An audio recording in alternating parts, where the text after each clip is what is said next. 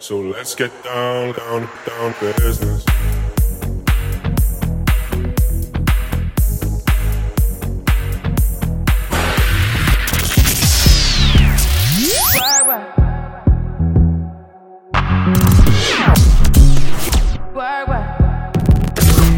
Now let's work.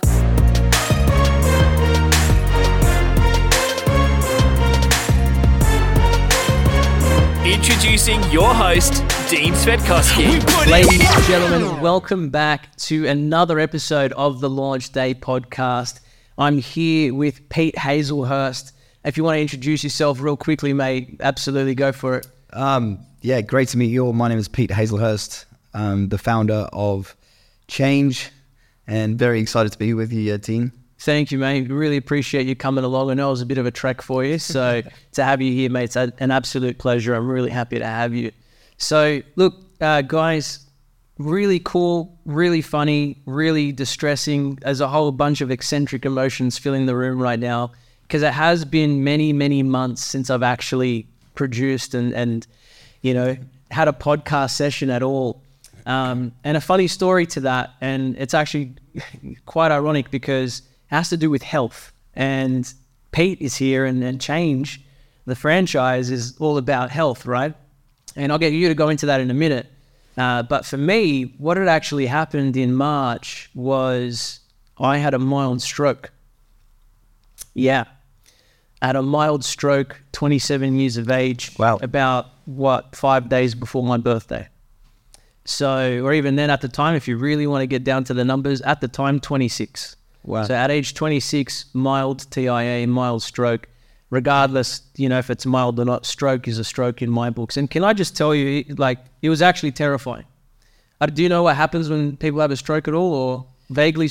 I have a good idea. I do know that there are very many different forms of stroke, so, you know, love to find out what happened. Well, look, what I'll do, I'll actually demonstrate as well. And for those that are listening on Spotify or iHeart or, you know, even iTunes or Apple Podcasts, you know, you definitely have to jump online and check out the video because what I'm about to demonstrate is actually pretty distressing. And so I was actually in the shower at the time. And to be honest, I didn't think that I was stressed at all at the time. They said it was a stress-induced stroke. Yep. I didn't think I was stressed at the time. Realistically speaking, I've always had adversities since a very young age. So being resilient and, you know, overcoming stress has always been like just a general part of my day. So, you know, I didn't think I was stressed, but realistically something was saying that I was. When I was in the shower, I just had a moment, like, you know, when you're in the shower and you just sort of wander off, you daydream. It felt like a daydream, right? Complete daydream. There was, you know, just another day in the shower. And when I woke up from this really deep daydream, I was like, man, my face is really, and I was using my left hand, which is very uncommon for me. And I was like, just touching it. And I'm like, what the hell's going on here? Right? My face is going off really sort of, you know, numb. And I'm like, this is really strange. It was just one of those moments where I'm like, what the hell's going on with my face? Like, what happened? And then just as that had happened, I had looked down at my arm. And I'll just stand up for this. But my arm was just dangling. Literally just like that. Dangling. And I sat there and I was like, okay, what the hell? This is crazy. And I went and I picked up my arm. And it was like this. And it was just completely lifeless. And then I let go of it and it was just dangling. And I was in the shower the whole time. Right? So, terrifying. Yeah. I've had many experiences to do with health. This one was the most terrifying I had ever had. So, yeah, that was kind of most major sort of health scenario that had happened to me during that time. And it was just, you know, even reminiscing on it, it was terrifying, absolutely terrifying. So, yeah, and then look, along with that as well, over the months, there's been a whole heap of other health issues, you know, and yeah, just one after the other, it seems to have been. And yeah, now I feel like I'm in much better health now to a certain degree. I can't say I've been to the gym or anything like that anytime recently. Yeah. But I definitely want to make a comeback to it. Definitely want to do that. And like on the topic of health, right? You guys are there's another update that I want to share. So I started a digital agency, right? And there was always had the digital agency roots there that I was going to do since going through my separation and everything like that and taking a break. I thought, no, I'm going to start a digital marketing agency. But because of the stroke, I sat there and I thought, okay, what can I do to earn an income without having to do too much, time-intensive labor, time-intensive work. And from there, literally a day after I had a stroke, you got to laugh at this and you're going to slap me across the head and tell you, Pete. I had actually got a phone call and said, the due date for a proposal for a pretty big contract has been pushed forward and I need it by tomorrow 9 a.m. if you'd like to be considered. So a day after my stroke, Pete, I sat there until like 2 o'clock in the morning creating a proposal a day after I had a stroke, and I ended up getting the contract. And here we are, fast forward, and Vivo Digital is now just recently valuated at just over $500,000. Awesome. In 120 days. Fantastic. And we're on our road now to, if we can secure 2 or 3 more, then we'll be placed at that $1 million valuation. So a bit of both sides, right? Success, awesome. Health issues. Yeah. I'm over the moon. But yeah, so look, that's kind of for everyone else that's listening, that's been sort of waiting for another episode to come around. Wow. That's why we've been waiting. So the interesting thing is everybody always has what they believe to be good health until you don't. And that could happen, like you said, in, the time it takes you to have a shower. You believe that you have good health, but ultimately, what are you doing to put yourself in a position to truly have good health? And we're not talking, physical only. We're talking both physical and mental. And that's the issue these days is people believe that, we go to the gym, we have a stressful job, but you know what? I'll lift some heavy weights and therefore I'm in good health. Or, I go for a run and therefore I'm in good health. Health isn't only physical, it's very, very much mental as well. And, people like yourself, Dean, who love to say yes because, they enjoy the task or they enjoy the challenge, 24 hours later, potentially after finding out that it was stress related, you probably took on one of the biggest tasks, which was, here I go again, I'm going to try and win this tender. And, with that comes stress. Yeah.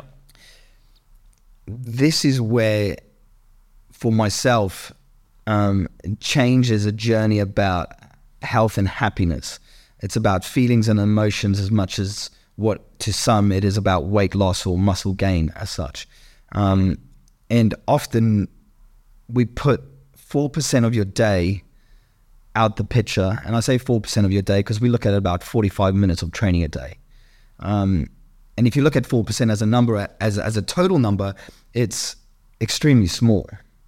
And if you see what it allows you to do, it's not the time that you spend inside the gym or inside a fitness studio that matters. It's what it allows you to do outside that actually counts. And for yourself at 26 to have a stroke is, there's obviously multiple reasons behind that, but to be stressed at 26 years old to the degree where you have a stroke, you need a release. Mm-hmm. And for me, if I was in your shoes, that would be extremely scary. So, by all means, I'm super happy that you're in a far better place today, but I don't want to scare you. It reoccurs. Yeah. And that's what we find. I mean, I was one of the last elective surgeries, and this was prior to COVID. I went in for back surgery. I think I was 33? And I had surgery on my lower back because I've been training for 8 years on and off. I'm not somebody who is what you would call a gym junkie or somebody who would, go to the gym 6 days a week and, pump weights. And that's not who I am, but I come from a functional training background where, the word HIIT comes from high intensity interval training. So you would go in and you would just 45 minutes, just smash your body, And then, through multiple sports in the background and multiple training sessions in the background, I actually have a bulging disc between L4 and L5, which then became a herniated disc because I wasn't looking after it. And then before you knew it, I was lying in a hospital bed. And, at that point, I realized it's not all about, lifting heavy weights and high intensity training, because I had to undergo 3 months of yoga, which at this point was only in front of a screen because I couldn't interact and go into a studio because due to COVID, it was all closed down. But at that point, I realized that there needs to be a holistic approach to health and fitness. And if you understand that, there are benefits to every type of training. And I'm not one to say there is a single type of training that suits all, because there isn't. But as a rounded approach, if you're looking at becoming a happier, healthier human, which is what we focus on, so we focus on both physical and mental, that's where the focus needs to be. So by all means, go and lift some weight. By all means, go into a yin flow at a local yoga session. By all means, go and meditate, do some breath work. And that's how you start building a healthier lifestyle through minor habits, which, coming back to it, is 4%. And I would love to know what you're doing now to, Don't ask me. prevent what's going on, because this is the issue. We know what we should be doing. You know what you should be doing in the back of your mind. You know what you should do. Yeah. You should, put aside, let's say, an hour a day to look after yourself. Because that's how you're ultimately going to, whatever dreams of success that you have, if you can't get out of bed, you're not going to achieve them. Yeah. And if you're very blessed in the fact that you can still sit here today, you've had a stroke at 26 and, you can move your arms, and, you're one of the lucky ones, because there's many people who have a stroke and unfortunately they have lifelong disabilities that come from that, so, but what's changed? You're still driven, you're still motivated, you're still taking on jobs within 24 hours. Look, if it helps, I go to the chiropractor and get a remedial once a fortnight. Yeah. And how do you feel when you have a remedial? How do you feel? It's fucking cool. So that feeling, that release of dopamine, that endorphins, that's the state that you want to be doing every day. Without spending $80 to $100 every time you have a remedial massage, or even when you get a correction from a chiro. These are things that we should be doing. I'll be honest, I only started going to the chiro and getting the remedial purely on the basis that I had more health issues come up. Yeah. So, yeah. And it's a chain reaction. We live in a society where we know what to do. It's never been easier to focus on yourself than what it is today. It's always something, Pete, right? Because, the excuse that I give myself, and I'll happily admit that it's an excuse. Yes. The excuse that I give myself is that I'm making sacrifices. So I say, look, I'm making sacrifices, no longer single dad, but dad, 2 kids. Yeah. Do you know what I mean? And they have a lot that they need in terms of their father. And, I agree with you on the side, well, if your health isn't right, then you're not going to be there for your kids. But the excuse that I give myself for not doing it and choosing work over maintaining my health is predominantly that approach of I'm making sacrifices. What I'll go and this is what I've always believed in, right? Is, people think, fuck it, go partying when you're younger. You can have different opinions whether you agree or not. But for me, it's like, I'm going to work my fucking ass off in my 20s and by 30s be so financially stable that, everything. What if you're not young? Yeah. What if you're not young? Yeah. What are your kids going to think then? Oh, they'd be, distraught. I mean, this morning I just went to the book week parade for my daughter. Yeah. And once she was done, she came running up those stairs and just almost toppled me down the stairs, and I caught her and gave her a big hug. I couldn't imagine. Yeah. Because we always plan on being in the future. We always plan. None of us think we're going to die young. No. And then it happens. But what if? Yeah. I can guarantee you never plan on having a stroke at 26. No. And you look at health, and a lot of people, and this is where there's such a big misconception. People look at health and think it's weight loss. They go, you know what, I'm going to be healthy, I'm going to be skinny, that's going to be it. And no disrespect from you, you look like a healthy person. That's right. But stress will eat you alive. And that's the issue that we face today. There's such a big misconception, and gyms have this look and feel that you need to be healthy or fit to go into a gym. That's the other challenge I have as well, P, right? Is that, so for me, if things were easy, I'm not entertained by it, right? But when things are difficult, I'm like, man, I really love this challenge. Yeah. And I really get, and it's like, so for me, I feel like, I'm like a diamond under pressure, right? I perform at my best when I'm in high pressure, high stress situations. I actually perform my best. Your body doesn't think that. Well, your body doesn't perform under high pressure situations. How do you change that? Like, because pun intended, of course. But how do you change that? Because for me, the biggest challenge that I have is habits. But for me, it's conflicting, right? The stress puts me at a difficult situation health wise, but the stress has also got me to a near $1 million valuation in 120 days. Yeah. Right. But because I perform my best under stressful situations. And so now even there's like a coping mechanism, like a fight or flight mechanism for me in my head that says, I've got to build this company and make a lot of money. So that way, if something does happen to me health-wise, my kids are sorted and set up. Yeah.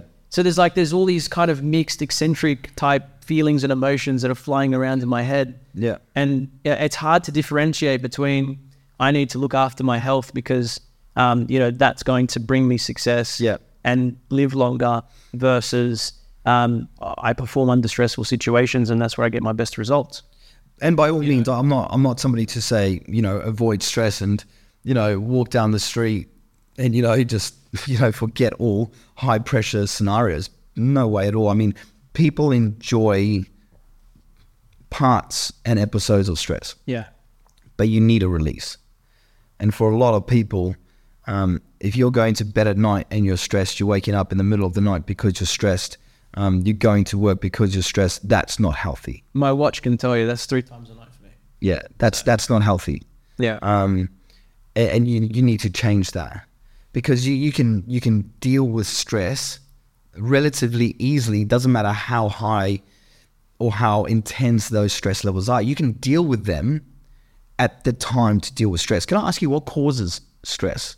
What causes stress? For yourself?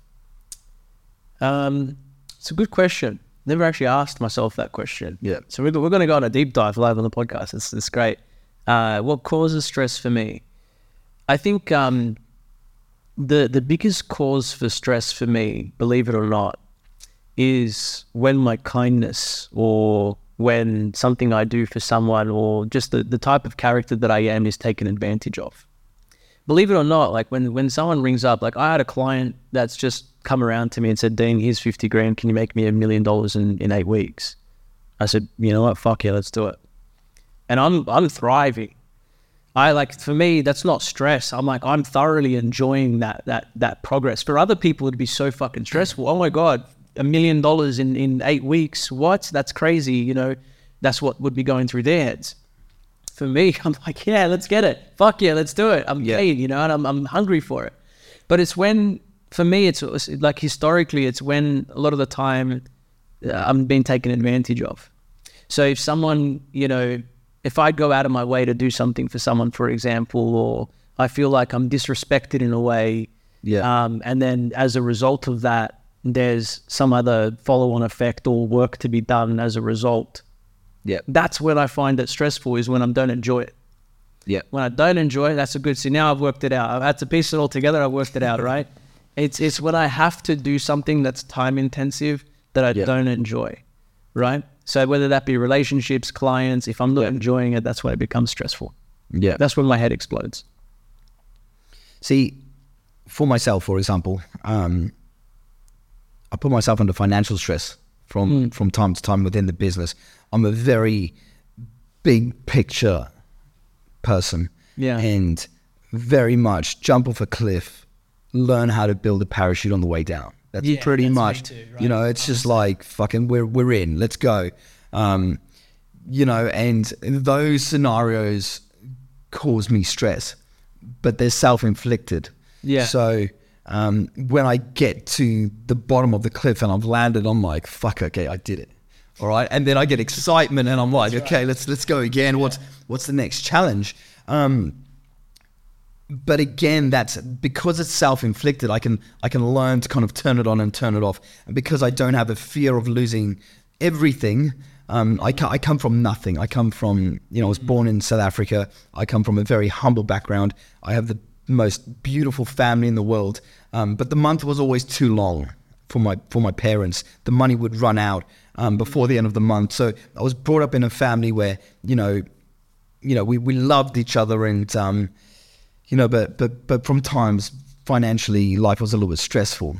You're exactly like me. Like it blows my mind because I mean, even in some of my former podcasts, I talk about having spaghetti jaffles. It's like spaghetti on toast for dinner. Yeah. And that is as part of like why I'm doing what I'm doing. The whole idea with, jumping out of an airplane and building a parachute on the way down, I'm with you 100%. Yeah. And you're right. Maybe I'm disguising. So I just thought of that because when you said that, when you get to the bottom, you're like, fuck yeah, I did it. Yeah. And now I'm sort of asking myself, am I disguising where I land for the great success without recognizing the stress I put myself through on the way down? So I can relate to that because I've come from nothing, and then that journey of the adversities on the way through, and then hitting the landing and succeeding. Yeah. So now I'm kind of finding similarities in your story to mine. So you've identified that stress primarily came from building that parachute. Yeah. Right? Is that correct? Well, my stress comes from when I put myself in a position where there is, a reward at the end, and that reward is building a brand, let's say, building a team, building a culture, and achieving whatever it's set out in that strategy, right? But to get there, you're going to have to put yourself under, sales targets. You're going to have build deadlines. There's going to be equipment orders that potentially, but if you make that, you've succeeded. Like but along the way, you've got multiple challenges that cause stress. And fortunately or unfortunately, it's something that I've learned myself to deal with. Emma, who is the co-founder of Change, will tell you the same. She's also my life partner, my best friend, and she's incredible. But there are times where even to my best friend, I shut down so my coping mechanism with stress is that I shut down and I just try and resolve this issue, whatever it is. And some issues don't get resolved in half an hour or an hour.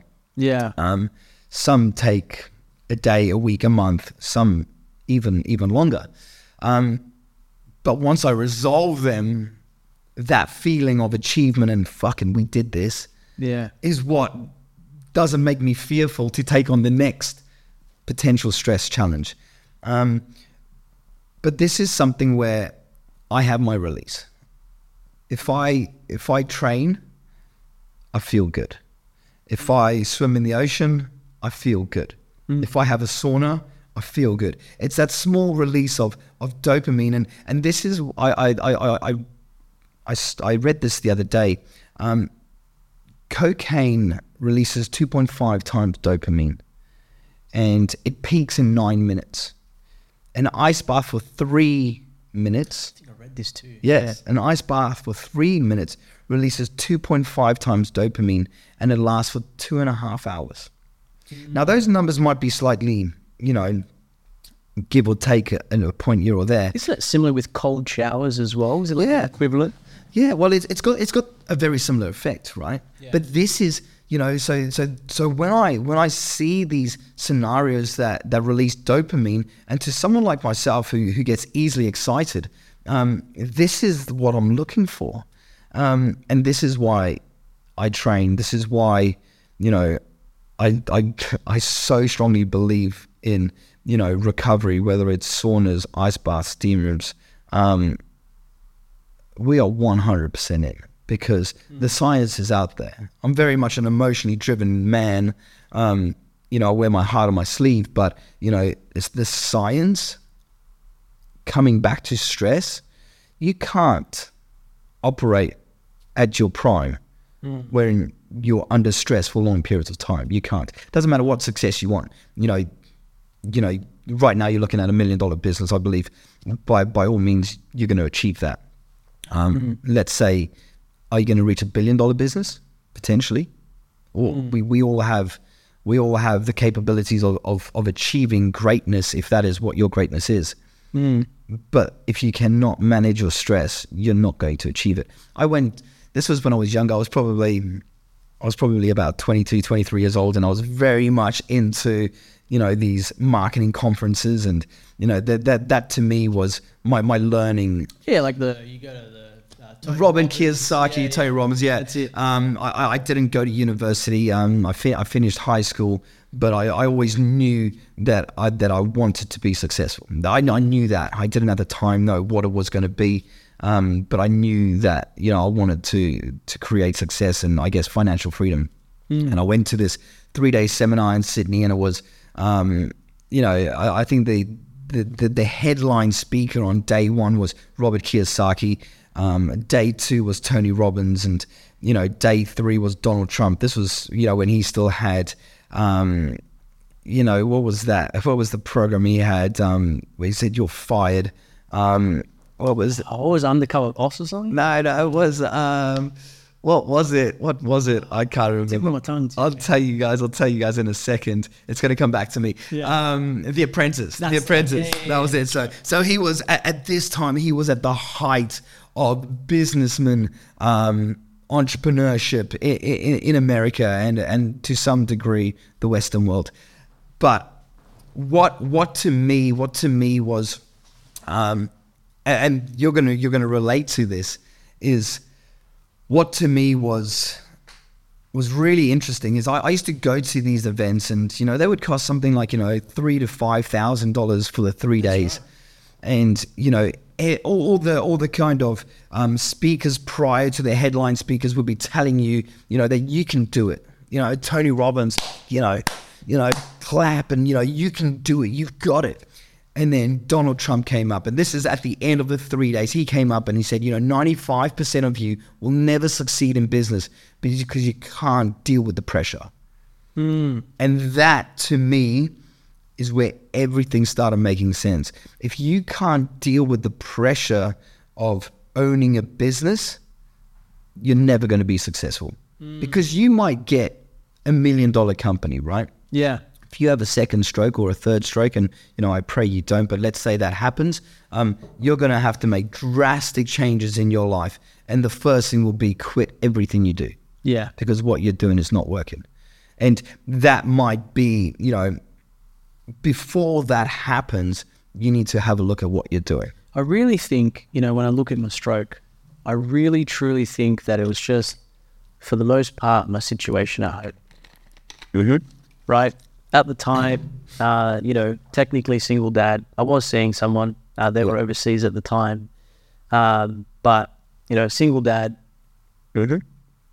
trying to run a business, maintain a house, meet your kids' emotional needs.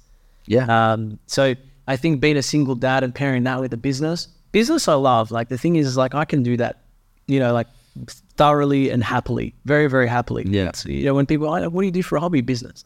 Right. Yeah. I actually genuinely enjoy business. So going through the pressure of business, I find thriving, you know, I'm thriving in those situations. I actually love it. I love every challenge that gets thrown my way. Yeah. Awesome. But I think it was, you know, a lot of that was sort of stress from home, because home is supposed to be that kind of safe haven as well, right? You come home, you see your kids, you're happy, you know what I mean? But I was having a hard time with that at home, especially by myself, and having to juggle between both. Yeah. So, I mean, yeah, you're right. Like, so I see that, and I like the Donald Trump quote, because that makes a lot of sense. 95% of you won't succeed because you can't handle the pressure. Yeah. I've had extremely stressful situations even here, but then, you know, my staff are freaking out. I go, it's okay. Yeah. You know, like, they're literally losing their bananas over it. And I'm like, no, it's good. It's all good. Don't stress. We lost a contract. That's okay. We'll get another one.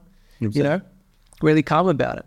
So yeah, I mean that does make a lot of sense. And as we keep talking about it, right, I'm starting to look inwards and discover a little more about myself and try and figure out where that is, right, and how I can maintain it and manage it. Because you're right, you know, just even the thought of daddy's not here anymore. Yeah. Just, you know, it rips my stomach out. Like, seriously, it hurts. Yeah. You know what I mean? So. Yeah, I've got 4 children, you know, and they're extremely young. The oldest one is 5.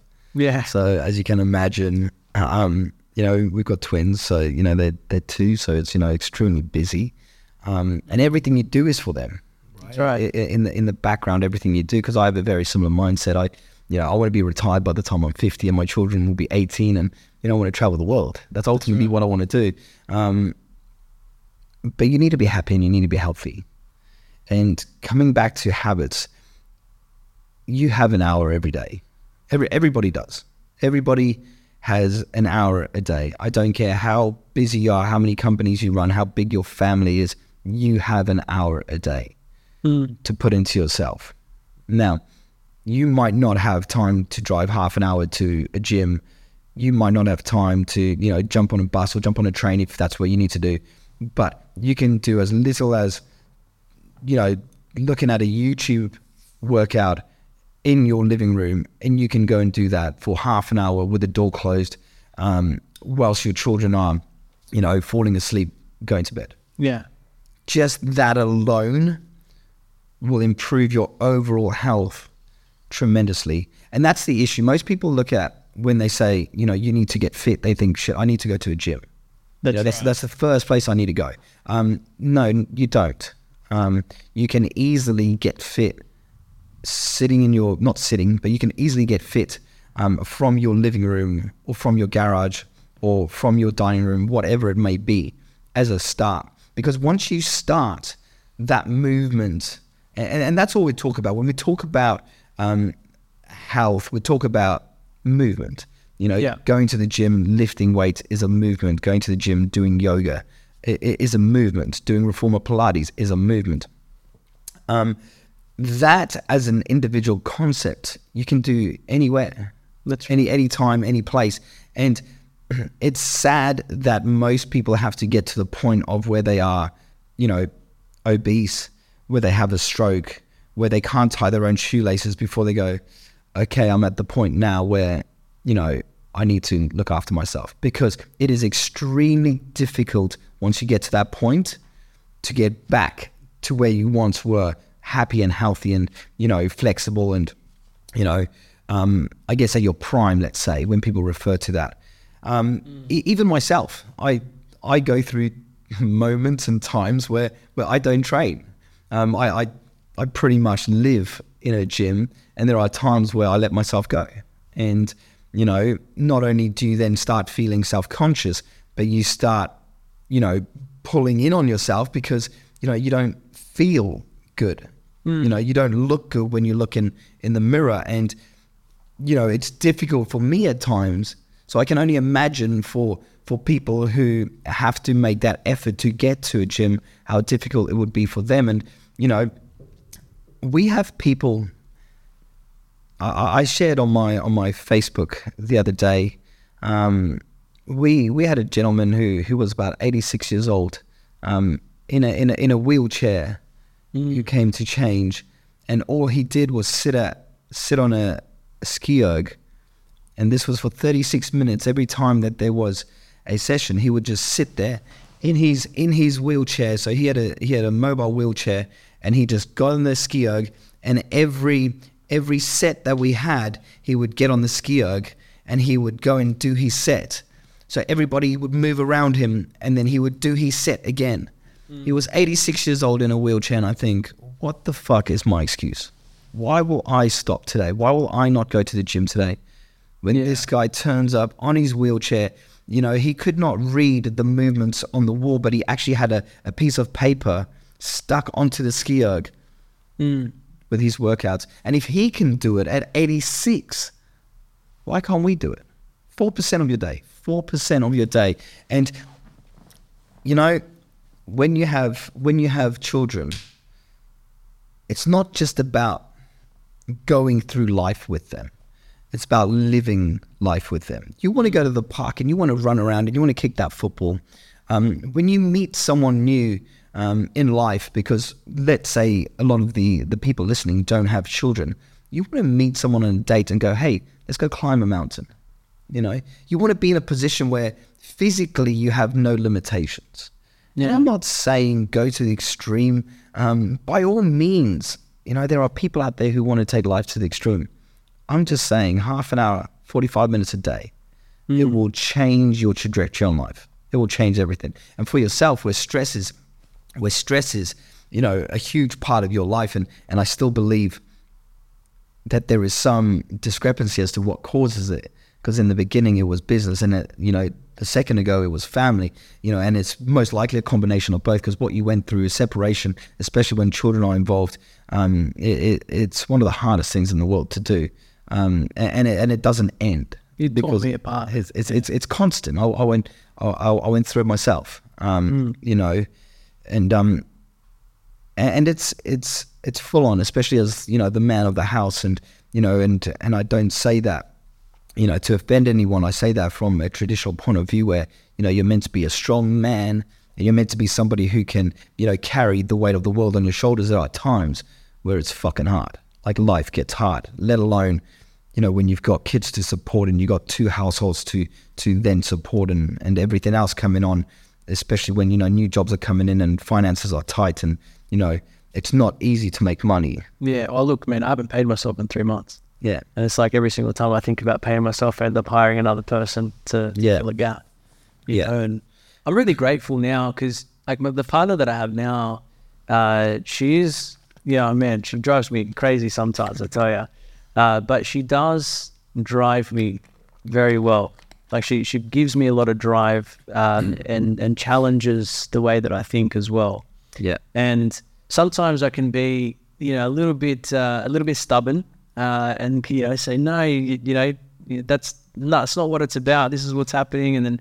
But I do listen, and I've told her this, right? So communication between her and I is pretty good. There's always room for improvement in every relationship, but I can say that it is pretty good. Yeah. And I'm grateful. I'm really, really grateful for that, and for her as well. And it does challenge me. Like, I've been soft drink free for like 5-6 weeks now. Why? Health. You know what? Actually, funny, because about 6 weeks ago, I had the chicken pox. Well, fucking believe it. I fucking mean, you're kidding me. I've got the fucking chicken pox. Yeah. And it was dreadful. Absolutely dreadful. The whole time she was there nursing me, looking after me, and it was just remarkable. And to have a partner like that as well was just amazing. Yeah. You know, and the thing was that the whole time I'm like, nah, I'm not. I'm just going to eat fruit. I'm going to have water.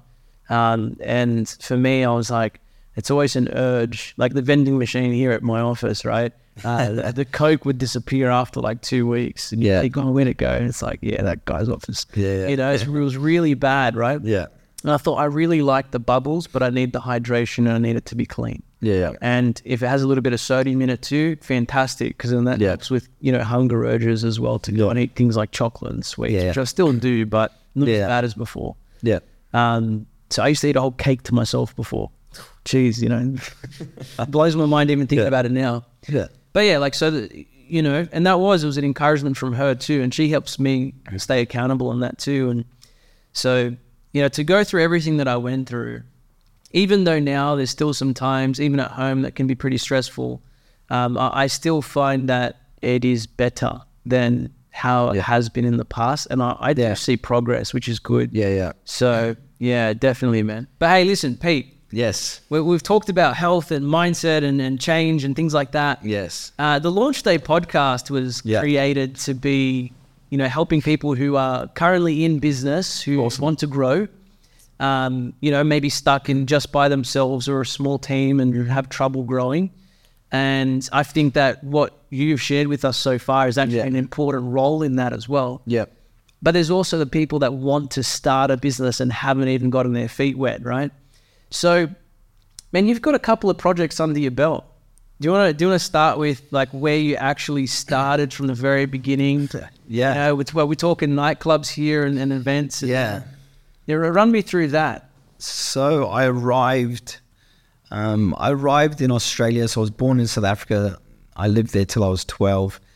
When I was 18, I wanted to travel the world. And I arrived in a place called Sydney, Australia. It was the day that the Sydney Swans won the AFL final, and I had no idea what AFL was. It was, a complete strange sport, but I arrived on that day and I thought, look, Sydney's electric. I loved it. I spent the first 2 years traveling Australia, and I believe Australia is the best country in the world. At the time I could live anywhere, and I just thought, this is the place I want to, this is the place I want to be. This is the place I want to raise a family.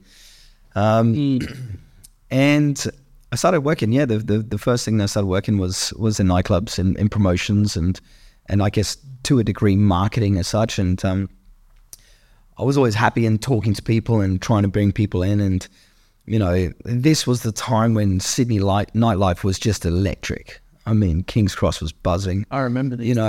It was electric. It was there was a cult, and it was awesome. Right. Yeah. And but I always knew that I wanted to do more than just that.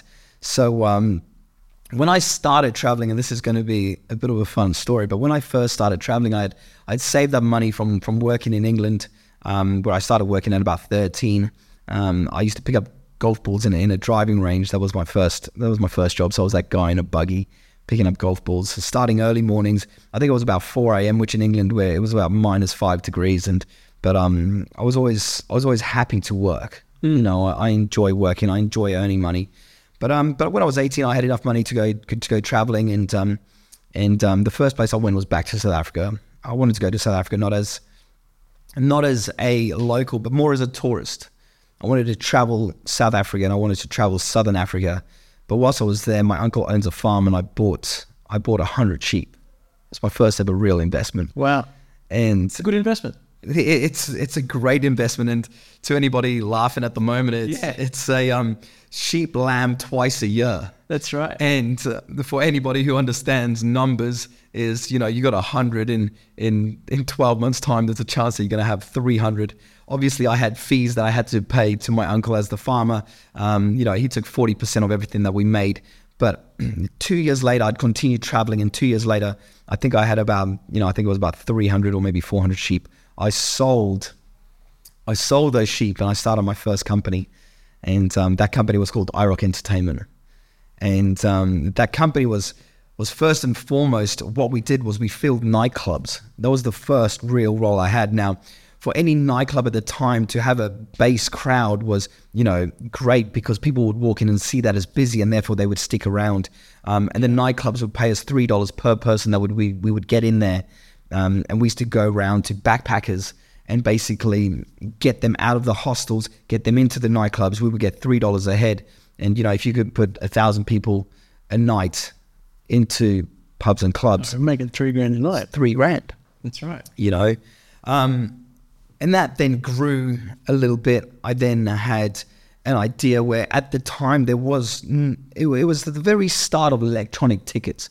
But prior to that, companies like Fuzzy, for example, wanted distribution. So I went to SDA Travel and Student Flights, and I said, look, if you guys could be the distribution hub, I can get you bums on seats. I can get students, and I could get backpackers to come and purchase tickets to festivals that they want to go to.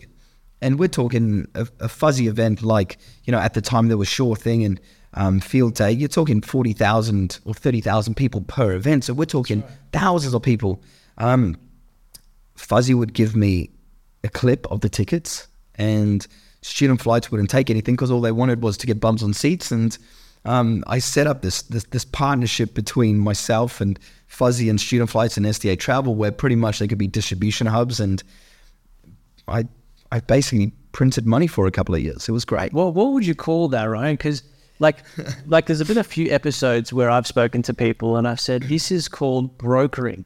Yeah. And so you don't actually, to start a business, and if you listen to the very first episode with Phil Raish, he started a printing company, Yes. right? But he had no printers. Yes. He didn't own a single printer. So all he did was he walked up to the printer and said, "Oh, hey, can you print this for me?" I'm paraphrasing here, right? But Yes. can you print this for me? I'm like a wholesaler. I want a wholesale arrangement because Yes. I'm going to be a print broker. I'm going to go out there, find the customers, and I just get you to print it. And then they're like, "Yep, no worries. So if this costs 100, we'll give it to you for 80." And they used to go out there and sell it for like 110, 120. Yeah. And he was making the margins. So would you say that you were brokering? Yeah, I guess you can. I guess you can look at it and say I was brokering, and I set up almost like this joint venture where pretty much I took brands that I believe would work really well together, and I put them in the same room. But you see how amazing it is that it's as simple as just seeing something that someone doesn't, and then being the person in the middle. Right? That was it. That is honestly how easy it is. Like even for me, earlier last year I was selling rapid antigen tests. Yeah. Everyone like, man, dude, when I say I did like 1.5 mil, right, in revenue. Can't say that that's profit, but 1.5 million revenue. But if you look at 90% of our customers, probably about maybe a week, 2 weeks into it, I got rid of consumer sales and I just went, you know what, there's a lot of businesses that need this and they're going to need this for a long time. And for me it was just identifying that little gap. While everyone else was selling to every Tom, Dick and Harry that came to their doorstep, I was like, no, ABN compulsory to check out. And then we started getting, seriously, NASA, talking the International Space Agency with a secret location in Canberra. Can't say where they are, I won't share, but NASA, right? Red Bull, places like that, Philips, energy companies, farms. We're talking pretty much every person under the sun that has a very large size enterprise, right? We're hitting our doorsteps, and it was just identifying that opportunity. So I like that for you as brokering and also identifying an opportunity where you can connect some dots, and then as an outcome of that, you actually get some good dough. It was great, and look, I had along the journey of starting iRock Entertainment, there was at the time a mentor of mine, and he then became a business partner. His name was Jason Zammit. He ran a huge event every Tuesday night, and we went into partnership together where pretty much I would get 50% of this event. It was called Coyote Tuesday, and he would get 50% of iRock Entertainment. And partnerships are so important, especially, he comes in with a very calm and collective analytical mindset, whereby I'm at times reactive, emotionally driven, so we made this perfect team.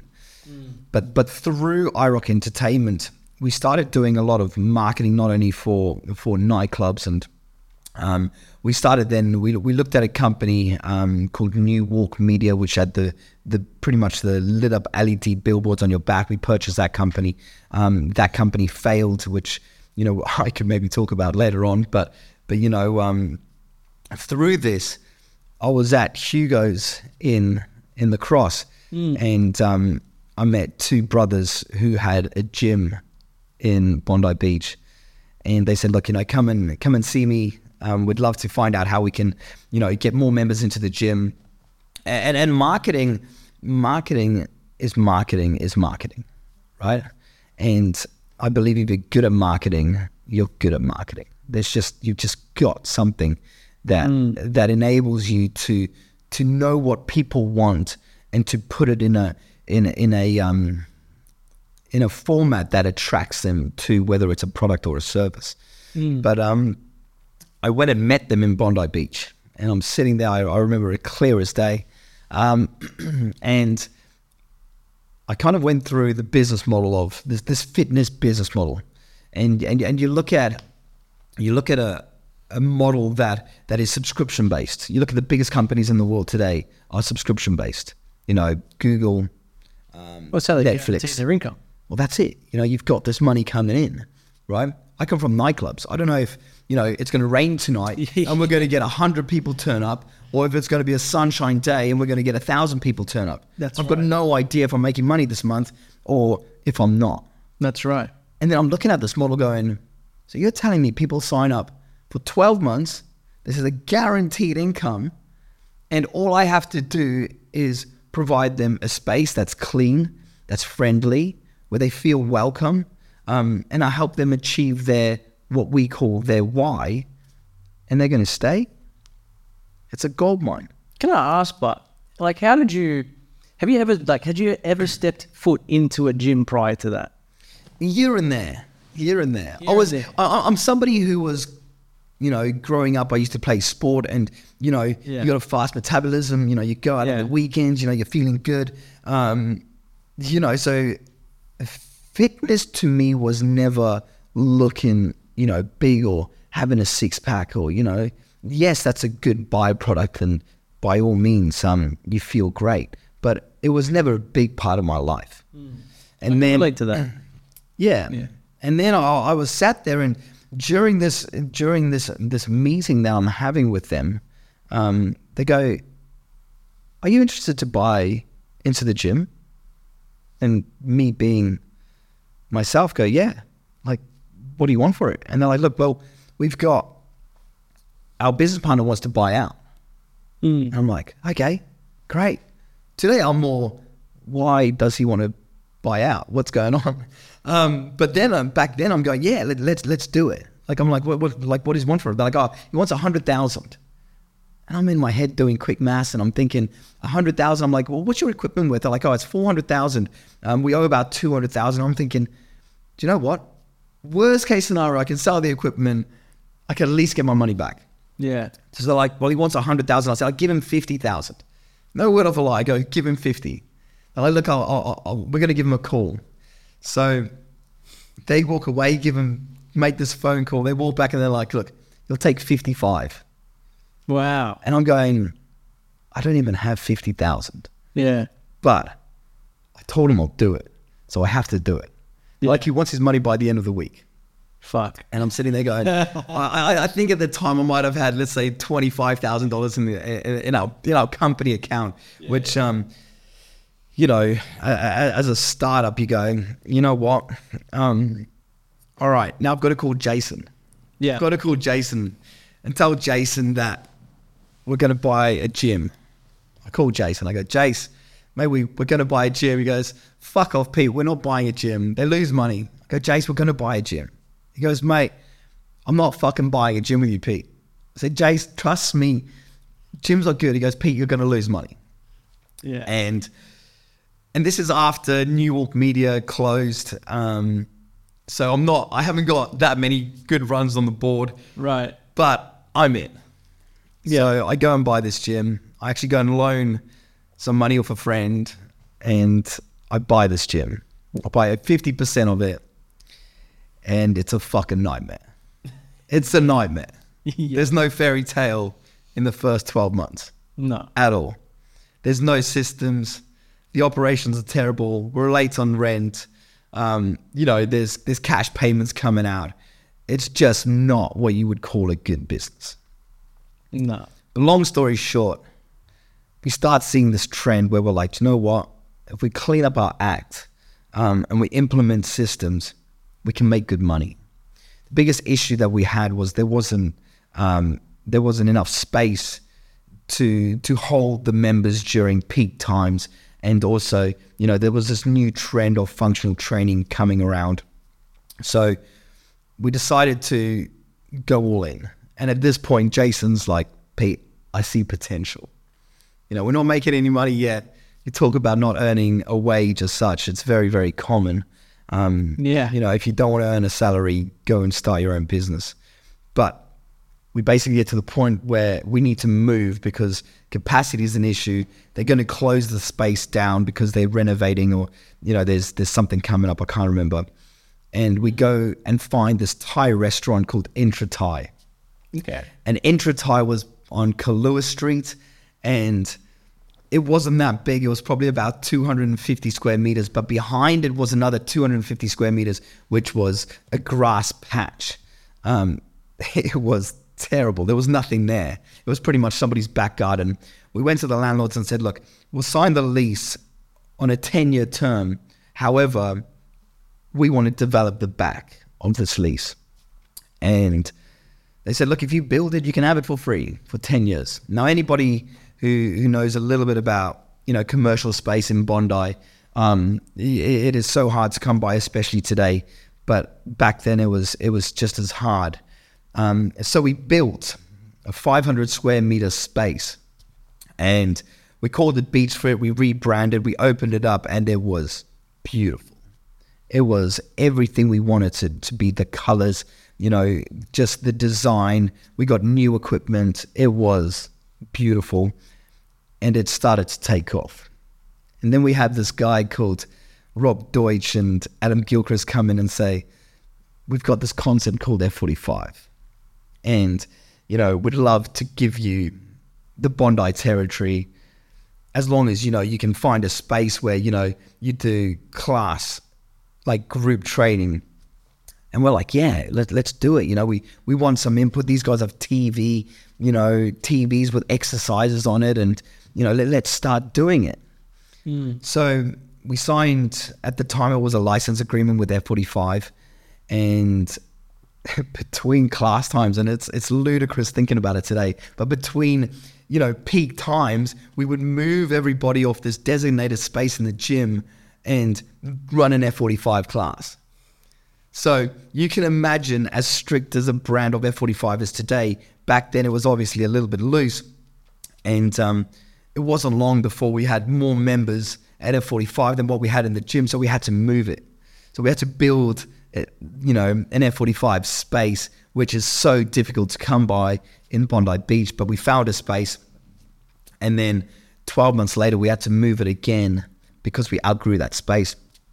And then I think it was something as ludicrous as maybe, let's say 6 or 12 months later, we had to move that again.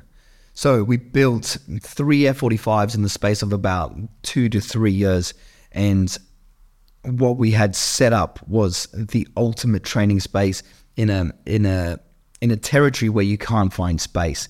So long story short was we owned the number 1 F45 in the world for 7 years in a row. Wow. And we got it to a point where we had, I think it was 750 members, and it was 1 in, 1 out. And going back to the nightclub days, when you leave this membership at F45 in Bondi Beach, to come back in, you had to go on a wait list, and your pricing would also be cancelled as well. So we had this perfect storm where no one would leave and everybody wanted to join.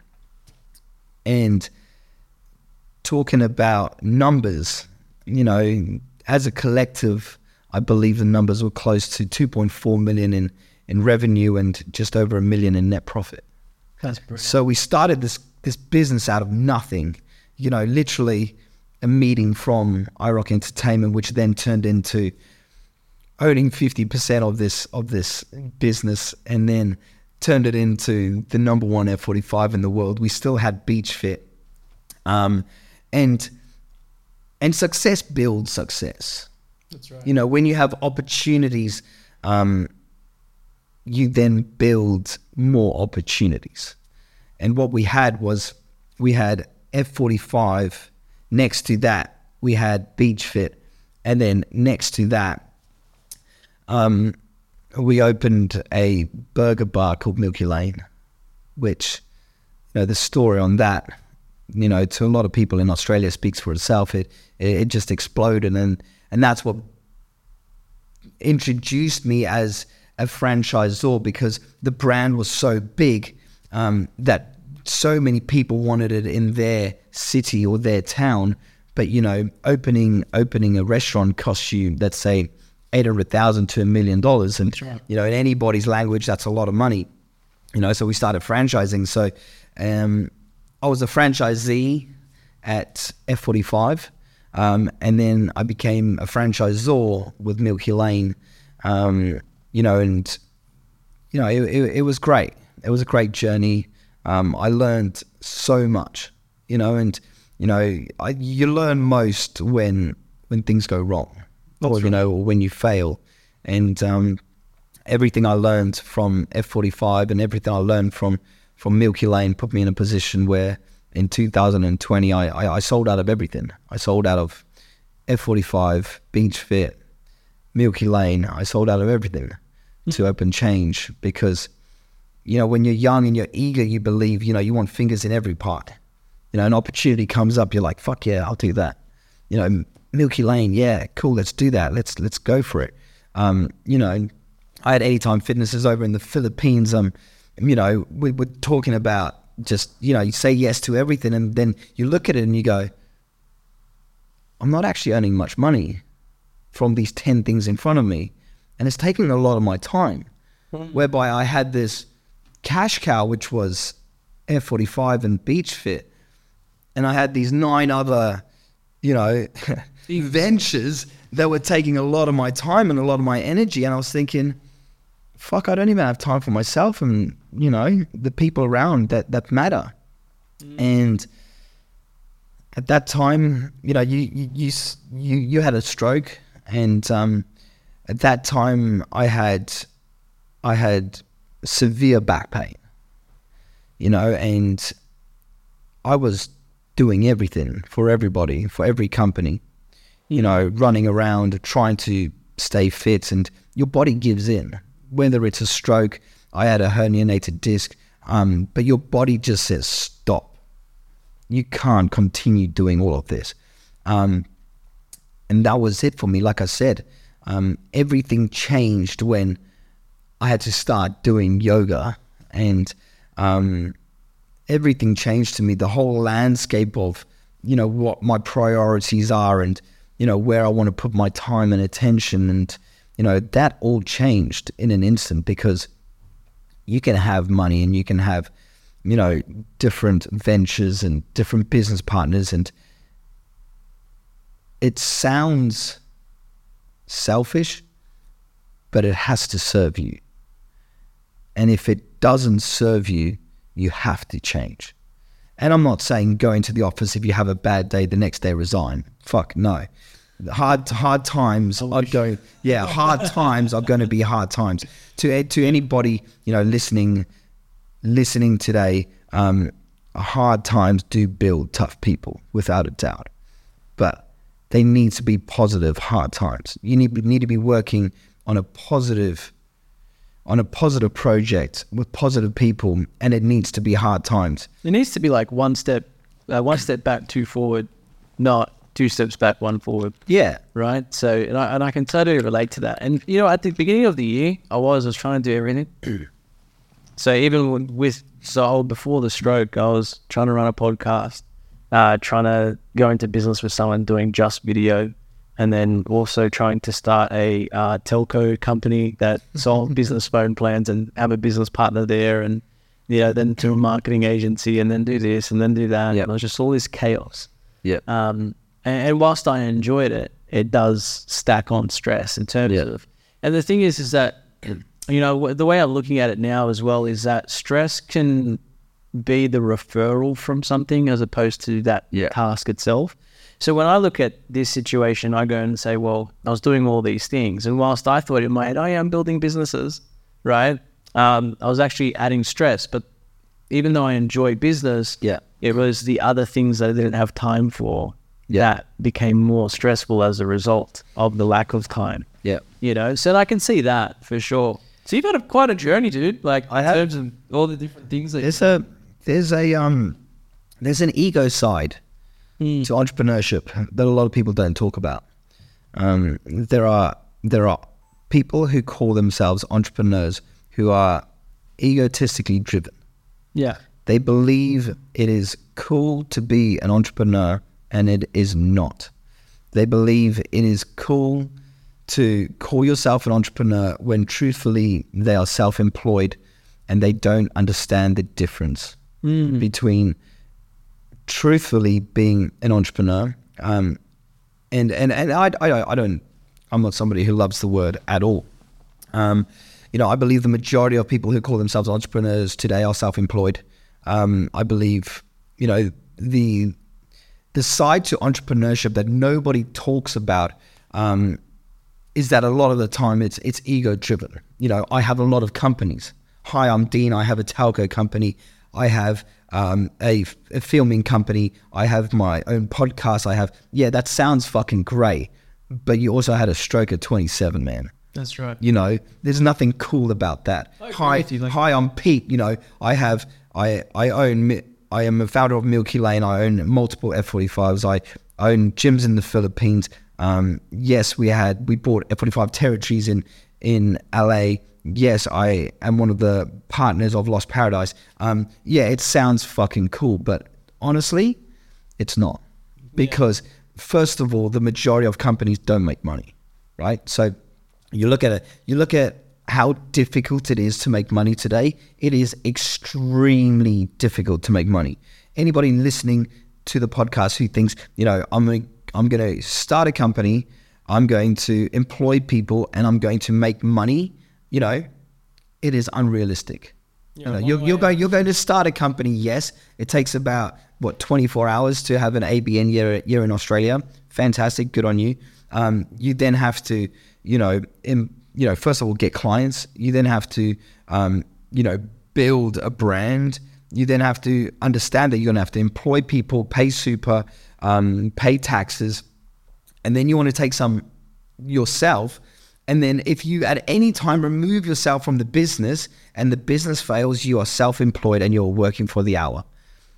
And that is the difficulty of true entrepreneurship, where you can step away and then you have a business that operates by itself with the people and the culture that you have created. And you can then from that generate revenue for yourself and your family and the people around you, and you can create wealth and opportunities for them. That is entrepreneurship.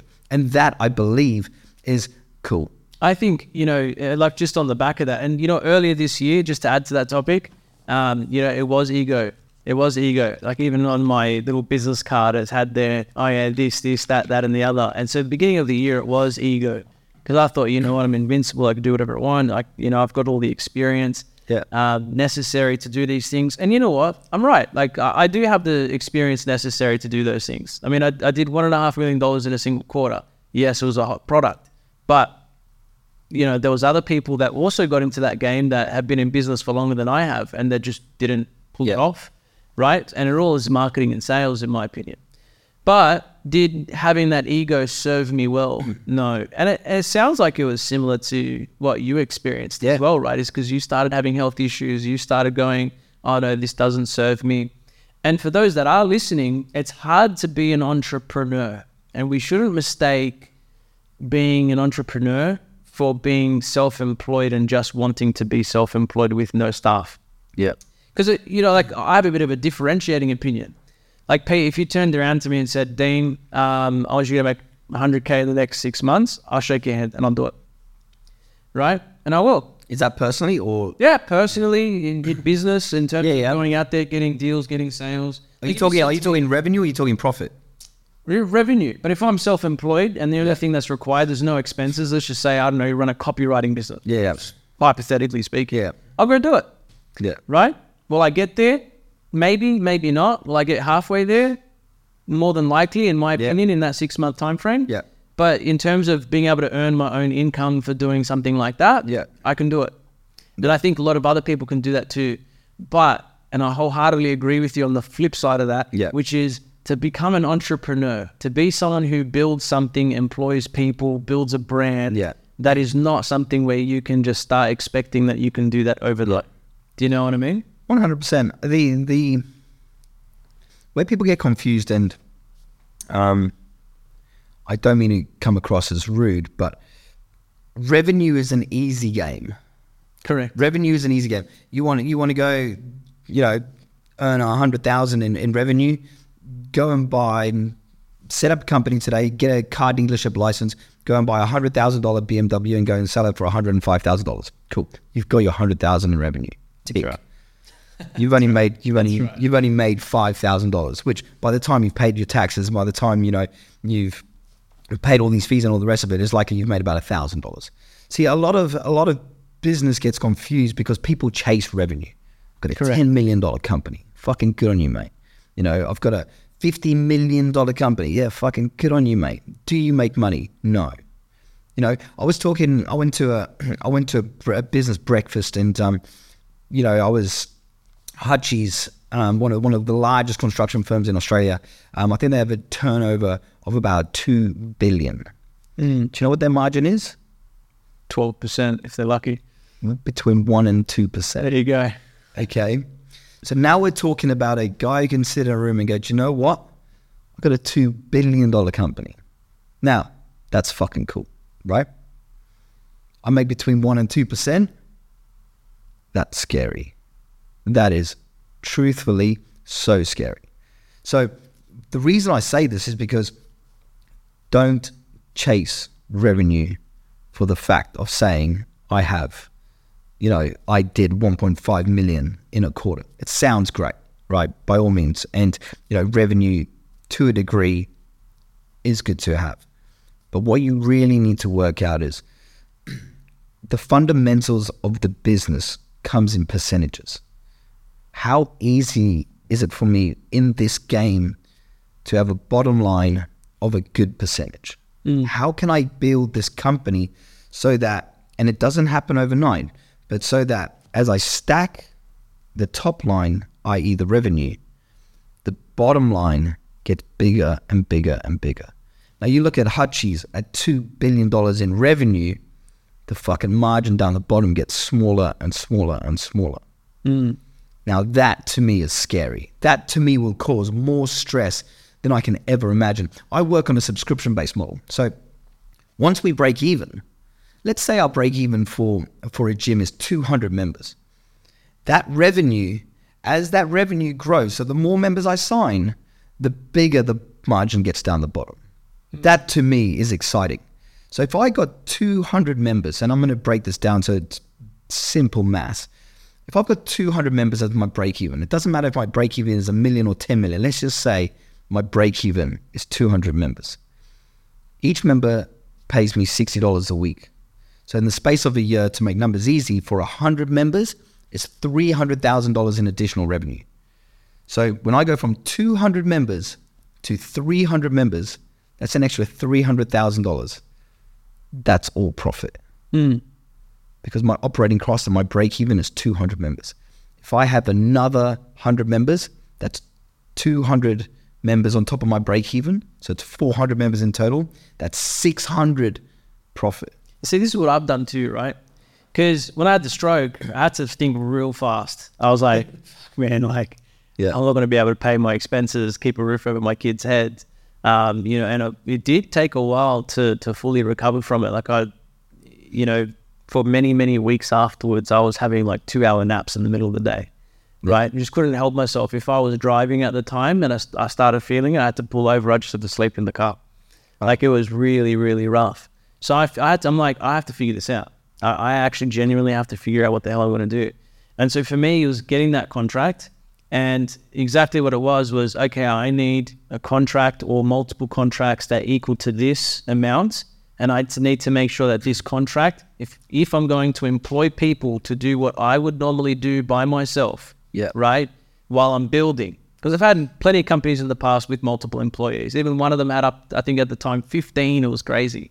And that was the biggest mistake I've ever made. But I said to myself I was going to build it myself for a little while and then go and start employing. But because of what happened, I actually learned something which was amazing, which was getting those contracts and then having or hiring people to handle the entire project start to finish. And if they didn't know what to do or how to do it, then educate them. Because I had a lot of time to educate and teach, and they had a lot of time to actually do the do. I built their capacity so that way. So I did a lot of capacity building with them. So that way, by the time we got through month 1, month 2 with these particular contracts that were in place, I had my break-even cost, and they were working at about 30 to 50% of their time with capacity for 50% more, which means that for the money that I was getting, my expenses were covered, Yeah. And then I could bring in 50% more work. Let's just say it's 10 grand hypothetically. Yeah. I could bring in another 10 grand and that could be my monthly income. Yeah. Right. And I still don't pick up a piece of paper or write anything down or do any kind of work at all. So, so that's kind of how I built the agency as well, right? As I went out looking for the contracts, locked them in, hired people to do the work, trained them, built their capacity. And the first month or two, they could only handle what was given. And then as I was building their capacity and getting them into a routine, their capacity opened up, fit in more. You know what I mean? I mean, it is so difficult to, first of all, find good people to work with. That's, I mean, secondly, it is not cheap. We have an emphasis on culture where at Change, we have this huge emphasis on culture, and there's a classic saying that says culture eats strategy for breakfast. And I truly believe in it. But not only that, culture brings great people into the picture. We just went through, and I think you applied for it. It was, we were looking for a head of marketing and also a head of digital at Change, because I was fucking sick and tired of agencies who just promise the world and just don't deliver. It just fucking annoys me. But anyway, we basically went to market and, we got to the interview stage and I had 6 interviews a day for 3 days.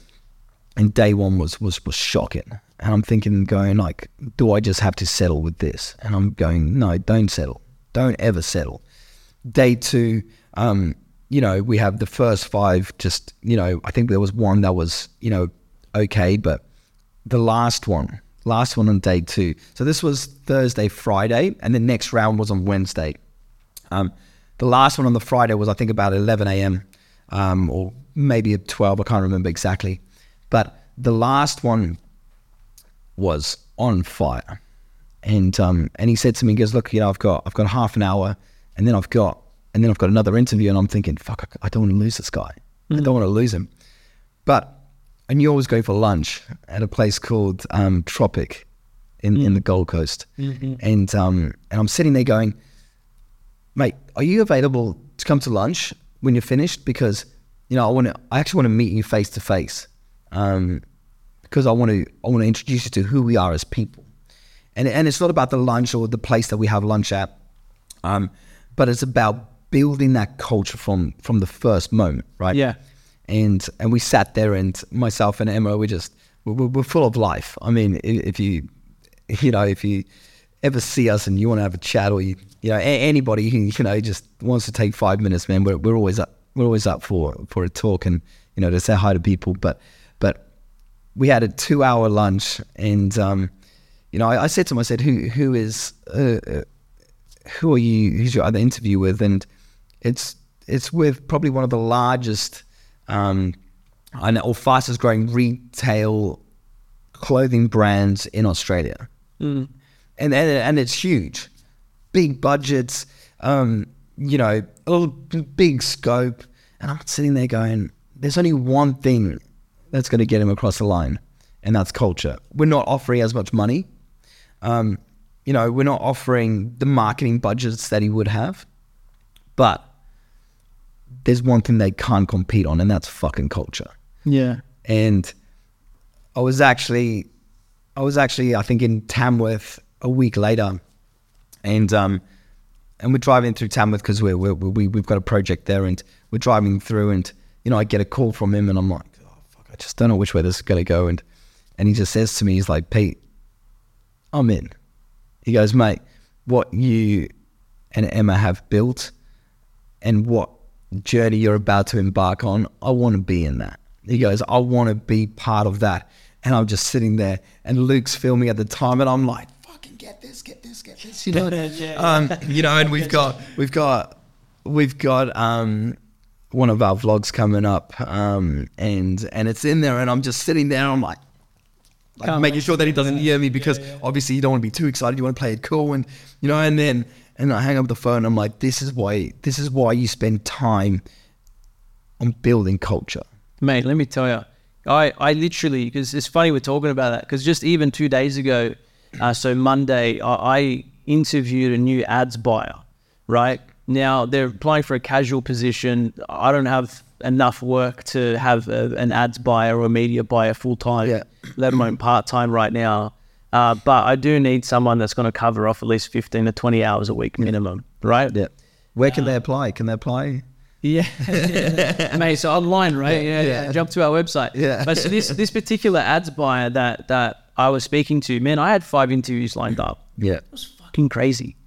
5 interviews lined up. I'm talking to these guys.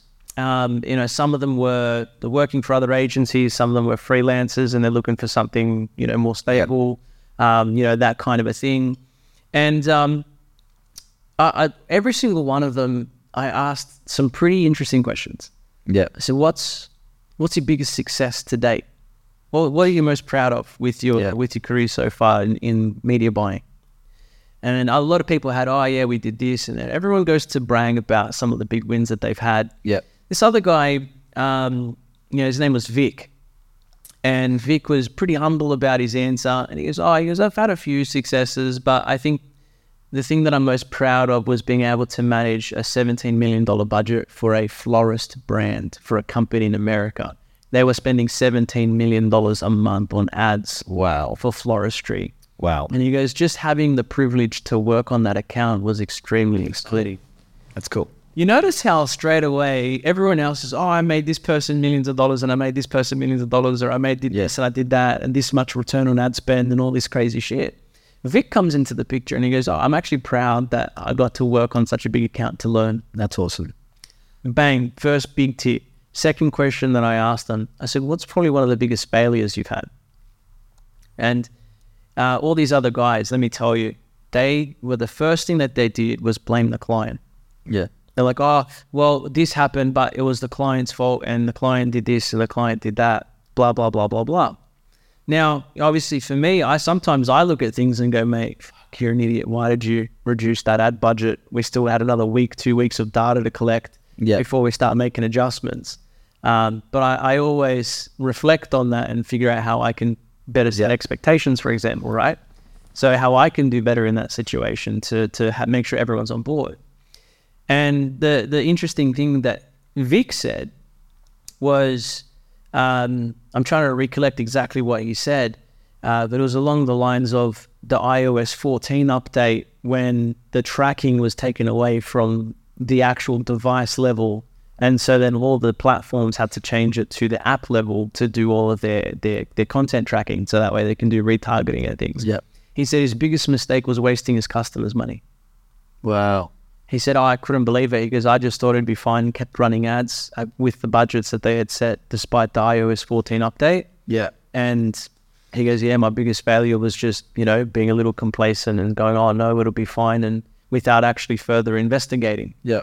But now all of the apps have updated, Shopify's updated, Facebook's updated, all these things.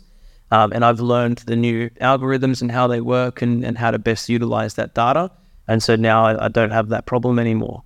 Wow. And I'm still like fucking mind blown, dude. Because I'm like, all this whole lineup of people, they've got a lot to say. And they're telling me about, this fucking client and that fucking client. And I'm just like, dude, what the fuck? You know what I mean? This happened, but it was someone else's fault. You're first to blame someone else, are you, right? Yeah. Anything that goes wrong in my business, I take responsibility. Totally. I don't even mention anything. I'm really sorry about that. I will make sure personally that this gets resolved. Because things always go wrong. This guy, bang, responsibility. I fucked up. Yeah. This is what happened. This is how I learned. Yeah. Bang. Culture already is I'm getting green flags. And the icing on the cake, Pete, for me, the fucking icing on the cake with this guy, I said, why did your last client leave you?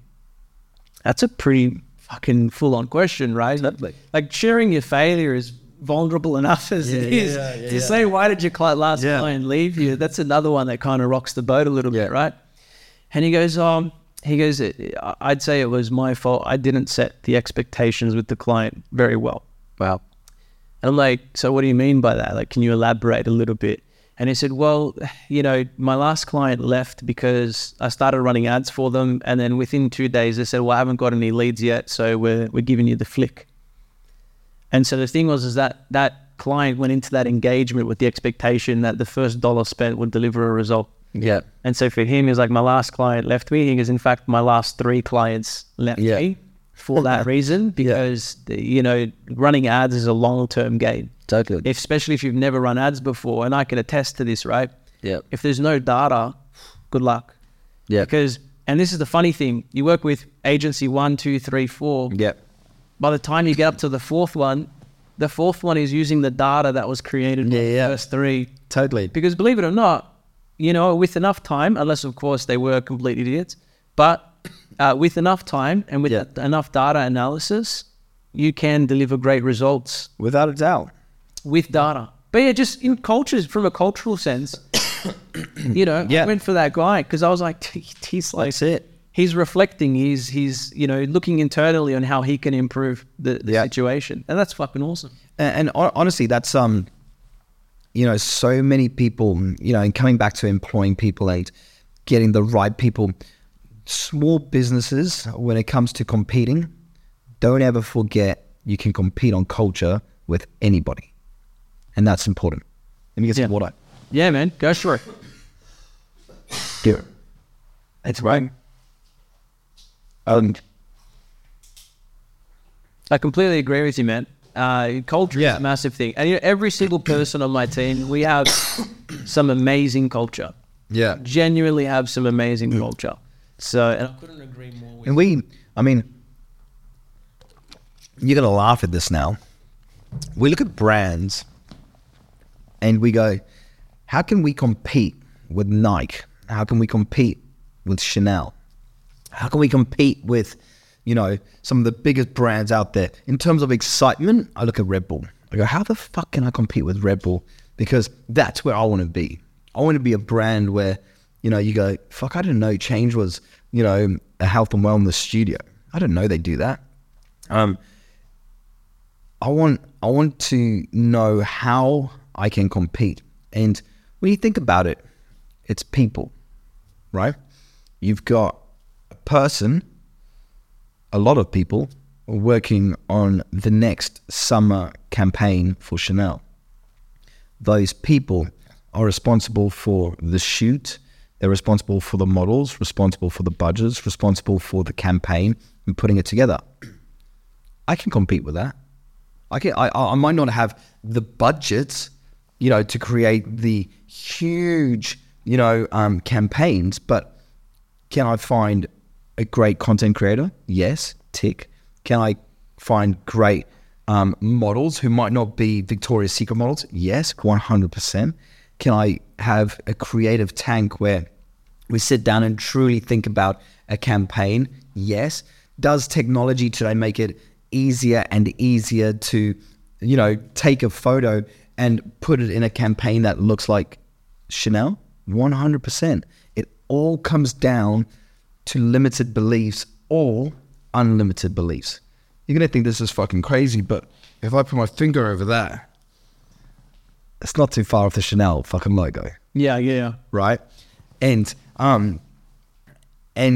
when we think about what we're creating, You're a cheeky shit, by the way. Can I just tell you? I'm fucking trademark. I'm a registered trademark globally. You know, but if you think about it, you got to think differently. You got to think, you know, what can I compete on? It doesn't matter where your starting point is today. It doesn't matter if, you know, you're listening to this podcast and you're thinking, you know what, I'm going to go and, you know, compete with McDonald's, right? I'm going to go to the hospitality space, extremely competitive, extremely difficult to make money. Margins generally sit between, let's say, 5% if you're a poor operator to 20% if you're a great operator. You know, franchises come in there and take, let's say, 8%. So you're left with about 10 to 12% if you're a good operator. But can you compete? Yeah, you can. Fucking hell, yeah, you can. You don't need 5,000 stores to make good money. You know, people don't realize what lifestyle you live when you're making, let's start with 250,000 a year, then doubling it to 5. If you're making $500,000 a year, you're living the life of the rich and the famous. People don't realize that it's not that difficult to get to 500,000. What they don't realize is that it's very, very easy to get back down to fucking zero because you start getting excited, you start spending money. But building business, when you look back, comes down to people. People, culture, product, but first and foremost, people and culture. And, you know, I looked at the fitness industry and it's extremely saturated. But I will proudly say it's saturated with fucking average players. The majority of the gyms I walk into, whether it's a gym, a big box gym, a class-based studio, I walk in there and I'm like, clean up. Clean up, you are messy. You're fucking sloppy, you're messy, you don't care, you should close your doors. Because if I came next to you, your doors will close. And I'm not arrogant at all. I'm just very, very confident with our product, the way we look at it. You know, 65% of our members are female. The majority of gyms were designed and have been owned and operated by men. So you walk into your average gym and it is very male dominated. You know, I look at F45 and, you know, it's red, white and blue and I go, that's not attractive. The look and feel of that is not attractive. We actually went to a design team who design, you know, hotels and design restaurants and design, you know, really creative office spaces. And we said, create us a chic space that is a gym. Create a hotel look and feel that has gym equipment. Can I tell you, by the way, Yeah. I've seen all of the photos. Yeah. And, you know, I get tingles in my fingertips every time I look at it. I go, Jesus Christ, that looks good. Yeah. So, you know, in terms of hitting the mark on that, that vision that you had, you guys have fucking nailed it. Because even my partner, like I've shown her the photos. She's doing Pilates like somewhere else right now. Yeah. It's just like a sort of a casual studio. I showed her the photos. She's like, oh, wow. It is. It is just, you know, break your audience down and give them what they want. It doesn't, the difference in look and feel between white paint and, you know, a grey stone paint is minimal. The feeling that you get walking into change, you don't get that anywhere else. And no other brand that is large today is going to rebrand or say, look, we're going to change the color of who we are. It's not going to happen. So anybody starting with whatever company they're wanting to start with, look at your competition. Do not follow your competition. Analyze your audience and give them what they want. This is what, you know, funny you mentioned that too, right? Because everyone says, you know, Dean, who's your competition? And I go, I don't really have any. And you go, what do you mean? Like, you're running a marketing agency, you've got plenty of competition. Yeah. And no, I said, but like the things that other people are doing isn't what we do. Yeah. And I can even bring in a whole heap of clients. And the thing is that I've asked them, like, why do you work with us? Yeah. And the funny thing is that they all, I've never said this to them. I've only just changed our messaging recently after getting that feedback, but they all have the same thing to say. And even now, I think the more powerful thing is that it's now come to the third degree. So I've walked into somewhere and had someone say, oh, I know who you are, you're Dean. And I go, okay, who are you? Like, have we met before? And they go, no, I heard about you. Yeah. And I know that you do stuff like this. And the difference for us, for example, right, is that everyone knows that the work we do is emotionally striking. Yeah. So one of our customers, they were like, oh yeah, you know, can you run ads for us and yada, yada, et cetera, and so on. This is our ads before, get your bins clean, blah, blah, blah. So it's proud bin cleaning. And I said, no, I said, dude, what do you mean? And he's like, oh, well, that's how we've run our ads. And I said, no, like, we need to scare the fuck out of people. And he's like, what? I said to him, you just need to scare the fuck out of them. I said, you need like an ad with a giant fucking cockroach on it. You know what I mean? Where people look at it and throw their phone like, oh, God. Yeah. And then remind them that that's what their bin looks like. Yeah, totally. You know, have that emotionally striking content. You know, even film an ad that, you know, for example, there's spider webs are surrounding around your bin and your kids are running around there and then a spider, and I told him, I said, we could do the 3D CGI shit, right? Yeah. That ad when it runs at you and you fucking throw your... I hate that. Right, like just having a spider jump like jump onto the clothing of a child running near and then biting them and having them in hospital. Like, and then it's like, hey, keep your bins pest free. Yeah. But that's, if I was a dad or a mom, I'd be like, holy shit, No, I don't want that to happen to my kids. Yeah, totally. I'm going to go and get my bins cleaned. If it's once a month, once a week, whatever the circumstances are, I want to get my damn bins cleaned. And so that for him, like that's when he started to realize, he's like, holy shit, this isn't just another guy that runs ads. Oh yeah, let's take your money and I'll run some ads for you. Yeah. This guy really knows what he's talking about. Yeah. Right? This guy actually strategizes. And then from that, getting the feedback from everyone else that you've worked with, they've all said the same. Yeah. And so even with that being said, right, it's about being in our own league. And that's the same for us, is that like, they go, oh, who's your competition? I go, I don't really have any. Yeah. They go, oh, yeah, but there's other people that do this and do this and do this. And I go, yeah, but no one, go find a marketing agency out there that says they do emotionally striking marketing. Yeah. There isn't one. Yeah. Because for us, our biggest focus is on strategy. And I don't recall meeting at this point in time anyone else that has the same focus as we do. If you come to me, and we're very goal driven too, right? If you came to me and said, oh, Dean, can you run our ads, or can you do this for us? I'd say, okay, well, what's the plan? What's your goal? Do you need 20 new customers? You can't just say, oh, I need new customers. It's literally a policy for us. I say, Pete, what is the result? Oh, I need an extra $20,000 in revenue per month. Yep. Okay, how many customers is that? Okay, great. We're going to work towards that. And we'll work our fucking asses off until we get to that goal. But we've had people come to us and then go, oh, I don't really know.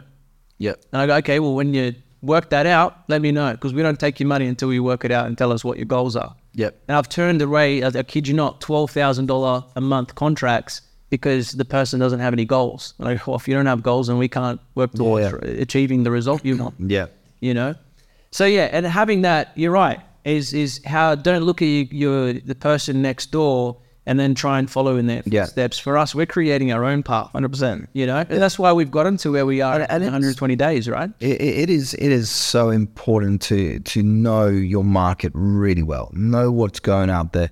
We at Change often train at other studios. And first of all, you do get tired of, your own house. That's why people get really excited by staying in hotels and, going traveling, because they're like, fuck, I'm staying in a new bed tonight. I've got a new view. I've got, great. We train at multiple other studios throughout the week and throughout the month, because you can learn a lot, and you can learn good things and you can learn bad things. That's really important, I believe, for anybody, who has a business.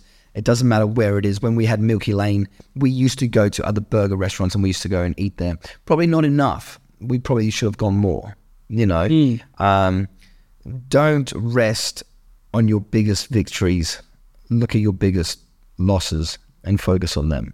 Because victories don't last forever. We used to create viral content almost weekly at a certain period. It wasn't long before everybody started creating content that was similar, and it was no longer viral because it was everywhere. I look at the competitive space. Although I say they are average players, a lot of them have more members than us, and I question why. And I look at education. We offer 80 classes per week of functional training, reformer Pilates, yoga, and breath work in one timetable.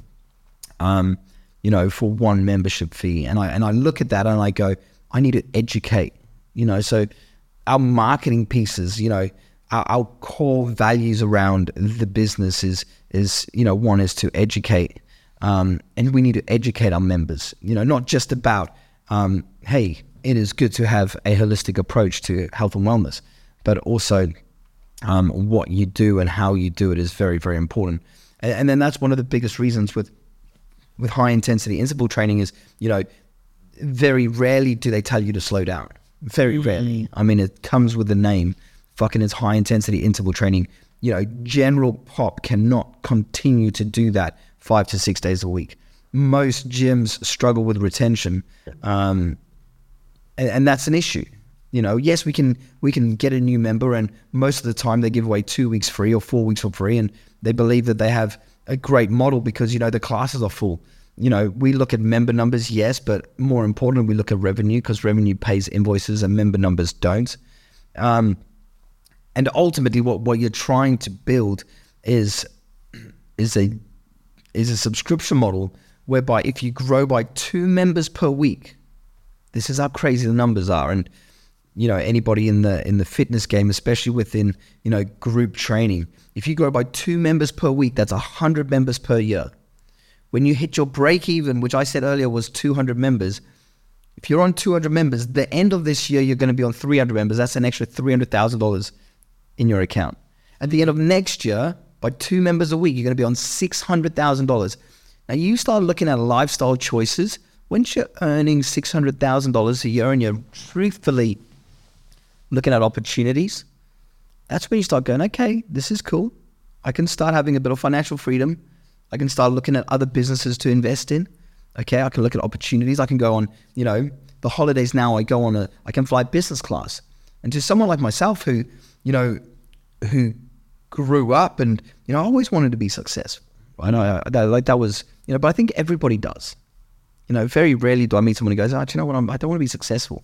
Yes, you might not want to be a millionaire, and yes, you might not want to, but I think everybody wants to a degree to live their own life in their own terms, whatever that might be. And that comes, there's one element to that makes that possible. And unfortunately that's money, money, and, they say money can't buy happiness.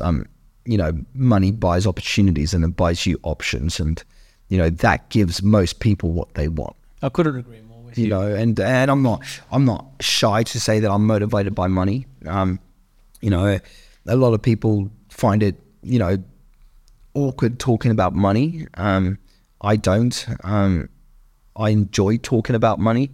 I enjoy success. I enjoy the journey to success. I do not like failure, even though it's happened multiple times in my life, and it will happen again. But ultimately, I think any person starting a business today, my biggest advice is fucking go for it. Go for it. You live in a country where even if you fall on your ass and you fall on your face, and worst case scenario, you got to bankrupt yourself. Worst case scenario, nobody's going to remember it. Number one. Number two, the government will fucking give you money to get back on your feet. That's right. Go for it. You have nothing to lose. Absolutely nothing to lose. Any friend who you feel that you will lose is not a friend. Any business partner that you fear that you will lose is not a real business partner. Go for it, because if you do, you're more likely to succeed than if you don't. That's right. You miss every shot you don't take, correct? That's exactly. And the funny thing is as well is a lot of people mistake this, right? So for me, there's a lot of principles to starting a business. If you're looking to become an entrepreneur, build a company, that's your goal. That's what you want to do, right? Number one is from the get-go. I'm going to give you this advice now. Be brandable, right? Because if you are, John Smith's corner shop, right? You can't sell it. You can, but it's not a brand. It's not something that can expand. It's not something that can get bigger than just that corner shop. Yeah. Right? If it's something like that, very, very difficult. It's not a brandable thing. So for you, you've got change. Yeah. And that one speaks for itself. For me, I've got Vivo, right? Now with Vivo, it's a nice, easy Vivo, easy, nice, simple, right? You couldn't get that one wrong. 4 letters. I love it. I'm fucking over the moon about it. Vivo. So I look at these things and I go, these are brandable. If one day, and I talk about like how we've got the valuation. I haven't made a single dollar from my business, right? Since it started. Yeah. But if I sold it today, I'd be $500,000 richer. Yeah. Right? If I was to sell it today. Do you think Vivo can sell today without you? Honestly. No.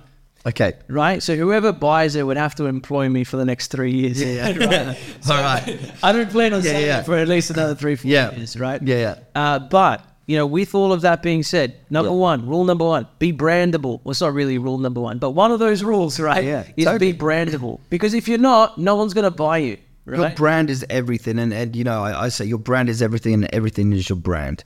And I talk about this in, we started compiling. Well, one of the things that we did at Change from the very beginning was create content. And we're very fortunate today that, we have a full-time content creator and 2 part-time content creators who have different strategies. But ultimately, if you look at Change as a brand, there's a lot of content. We have a YouTube page, and on one of the things that we say is that, you know, when you're a startup, and I say when you're a startup, when you're starting up your business, you are the brand. That's right. And there's no greater branding example than Richard Branson with Virgin. And, you know, you look at, you talk about Virgin, you straight away, you get an image of Richard Branson. He is an individual. When you talk about branding and you talk about how to excite people and how to build a brand that you can sell, 100% make a brand that you can sell. And this is one of the things that, you know, when I started iRock Entertainment, I didn't understand, you know, scalability. I didn't understand branding. And it's going to sound fucking crazy me saying this, but iRock Entertainment was created by iRock Entertainment. Like I was a party boy back in my day. I used to party and, you know, I rock. That was it. There was, you know, and then that's what it was about. And then we built off that. We had iRock Creative, we had a creative agency, and iRock Models. We had a, you know, and all these things, because when you're excitable in the beginning, you pretty much go, fuck up, I'm an entrepreneur. Now I got iRock Entertainment, it's going really well. I've got iRock Models, and we used to do like dances at, you know, at Ivy and like all these different things. And, you know, then I had iRock Creative because I was paying, you know, so much money for graphic designers. I was like, I'll just start a creative agency, and I lost so much money doing that. You know, but all these things you basically, you know, and then the brand iRock, I was like, I can't really scale it. I have this brand and I can't sell it really, because all the relationships or personal relationships with myself. And, you know, I actually ended up selling it to one of my, I guess at the time they had their own brand called Trademark Promotions, and we were kind of working on joint ventures together. And I ended up selling it to them because they were the only ones who could take over it. And, you know, iRock Entertainment is still alive today. They do every Thursday at Ivy, which is a huge event. You know, and I'm proud of the boys for what they've achieved. It's phenomenal. They did an event with Carl Cox, and, you know, like, to see a brand that you created still being alive 12 years later, when companies just close so quickly these days, is great to see their success, you know. But being brandable, 100%. I also think you need to know what your goal is. Right? You need to know, are you buying financial freedom? Are you buying, you know, time freedom? What do you want to get out of this company? Because there are people who create companies today to simply travel the world and just to fund that. And I look at it and I go, that's fucking awesome. You and I want the same thing. We want money, right? Yeah. And, you know, we want to create this wealth so that we can pass it on to generations. And, you know, for me, I want to build teams, you know, within the company, and, you know, I want to have them live, you know, a successful life and be able to have whatever they dreamed of. You know, that's what I want to be a part of. I want to be a part of creating, you know, a company that internally had a successful fucking team. You know, there's no point of being at the top by yourself. And that comes through time. But know what you want. Before you go into this company, whatever it is, whatever your startup is, before you go into it, know what you want. Because if you're going in there to fucking earn money, I can guarantee you the first 12 to 24 months, you're going to earn less than what you could today working for any other company. If you had half a level of skill set, you're going to earn more money doing that. I think at Milky Lane currently, I think minimum wage for anybody who serves alcohol is $29 an hour. Like, holy fuck, $29 an hour. And then on weekends you get loadings on top of that. Do you know how much money that is? People tell me today that, you know, it's hard to get ahead. And I'm like, you're limited to 38 hours a week, you fucking bitch. Seriously. Like 100%. You know what I mean? Like 38 hours, 38 hours per week. Let's say 40 hours per week at $30 an hour. You're looking at what, $1,200 just there. And then you go, shit, I could, you know what, really, I can easily work an extra 20 hours. That's $1,800. This is on minimum wage. So $1,800, that's $90,000 a year. And I'm going, you can't make money from that. The issue is we have a society right now and it's protected by the government. And what it means is, you know, anybody who works overtime now, according to the government, has to be paid penalty rates or double time if you're working in Retail hospitality. in retail or hospitality. Yeah. And I look at it and go, the government is almost saying, don't work more than 38 hours a week. Because why? Why are we encouraging people not to work over 38 hours a week? Because as an employer, what you're saying to me is when they earn 38 hours a week, tell them to leave. Because I'm not going to pay you double time when I can pay somebody else single time for that extra 39th hour or whatever hour it is. And that's a society that's got a really dangerous turn coming very soon, because we're breeding a society where people are encouraged at 38 hours, which is a very fucking short week, to stop working. And that's why we have limited funds in our bank accounts, because at 38 hours, you're right, you're probably going to break even. You're never going to afford a mortgage. You're never going to get ahead, because unfortunately, at 38 hours, you go home and you watch TV and Netflix and all the rest of it. And that's fucking dangerous. And this is a confronting conversation for a lot of people, right? And this is the same kind of culture that I've set here. Not necessarily what you were saying in terms of 38 hours being the cap, but the culture that I have here. I remember one time I left the office at like 7. This entire office, the whole office closes at 7. Although I should probably stay back later some days, right? I walk out of my office, Linda's there. I'm like, holy shit. I'm like, Linda, what are you doing here? Like, you're supposed to finish at 4. It's 3 hours later. And she goes, oh, I've got a lot of work to do and I don't leave until the job is done. She gets paid for all those hours. Yeah. And I'm paying her for every hour that she does overtime. Yeah. It's not necessarily like, it's not food and beverage or retail or anything like that. Yeah. But I pay her for every damn hour she sits at that desk, right? But it's the culture that's there, that she is there working. You have to pay her. She's casual. She's not full time. Right? Yeah. So it's not like she gets time, whatever else. Right? Yeah. But she is there and she is sitting there and she has my every approval to sit there until the job is done. If that means that she's there till 7 o'clock, right, to get the job done, then she is there till 7 o'clock. And God, I will walk her to her car to make sure she gets there safe, right? Yeah. But you see, like for me as well, this is part of my selection process. I've even got some of my staff members that work for me that are based overseas as well, right? Or remote or whichever location. There's actually some even in Australia that work remote. Yeah. I get fucking emails at 2 o'clock in the morning. Hey, I had 30 minutes. Yeah. I've just been awake, something happened, whatever. I had 30 minutes to kill. I've just done this for you. Please review. 2, 3, 4 o'clock in the fucking morning. Yeah. And that's the culture where they're like, no, I want to work because I want to earn, because I want to contribute to the greater vision. Everyone here, for me, with Vivo Digital, everyone's just on board for the vision. Yeah. They want to come for the journey. Yeah. And they're willing to put in the hours to make sure we all get there, right? Yeah. And so for me, like, that's the same journey I'm on, right? Is that I put in the hours to see that vision come to life too. Yeah. So, and I couldn't agree more with you, that this whole idea of creating this culture of, no, 38 hours, like if it's 6 o'clock, 7 o'clock at night and your employer calls and says, oh, can you come in for an extra couple of hours, whatever, and you turn around and say, oh, no, sorry, it's after 5 p.m. I'm too busy, and you're not supposed to call me. I'm not at work anymore. Yeah. Come on. And look, for me, there are, employees out there and that's all they want to be. And I'm like, fucking good on you. You know what you want. And, I get it. Actually, that's a lie. I don't get it. But, I get that there are people out there that's all they want to be. But we're living in a society where the price of everything is going up. Inflation is going up, minimum wage is going up slightly. But there are a lot of people who will only do the minimum and expect the maximum. And that's an issue because, you've just said it. The last 3 months you haven't taken a wage.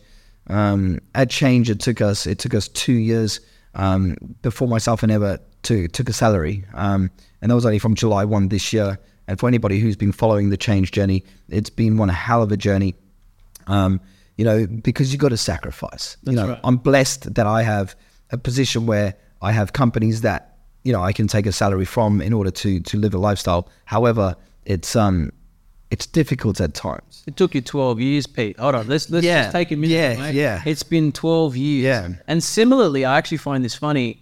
I've actually realized through this interview, because we've known each other since 2017, 2018, right? And funny enough, it's actually blown my mind, the similarities that we have. Yeah. Because I've been in business 12 years too. Yeah. I've only hit a certain point Yeah. and in my life where I'm having sort of different types of success as well. As well as, our journeys, what drives us, what motivates us. Even similarities with health issues, cause change. So it's incredible because, I mean, along the way you have wins. I mean, I have wins, sometimes weekly, and, whether they're big or small, I try and celebrate them. There's been times where, cash has been flush, and there's been times where it's been extremely tight. That will happen again. You learn to be smarter with your money once you have family. But when you don't fear losing everything, at times you can get in positions that, coming back to the beginning of the conversation, where you put yourself in stressful situations.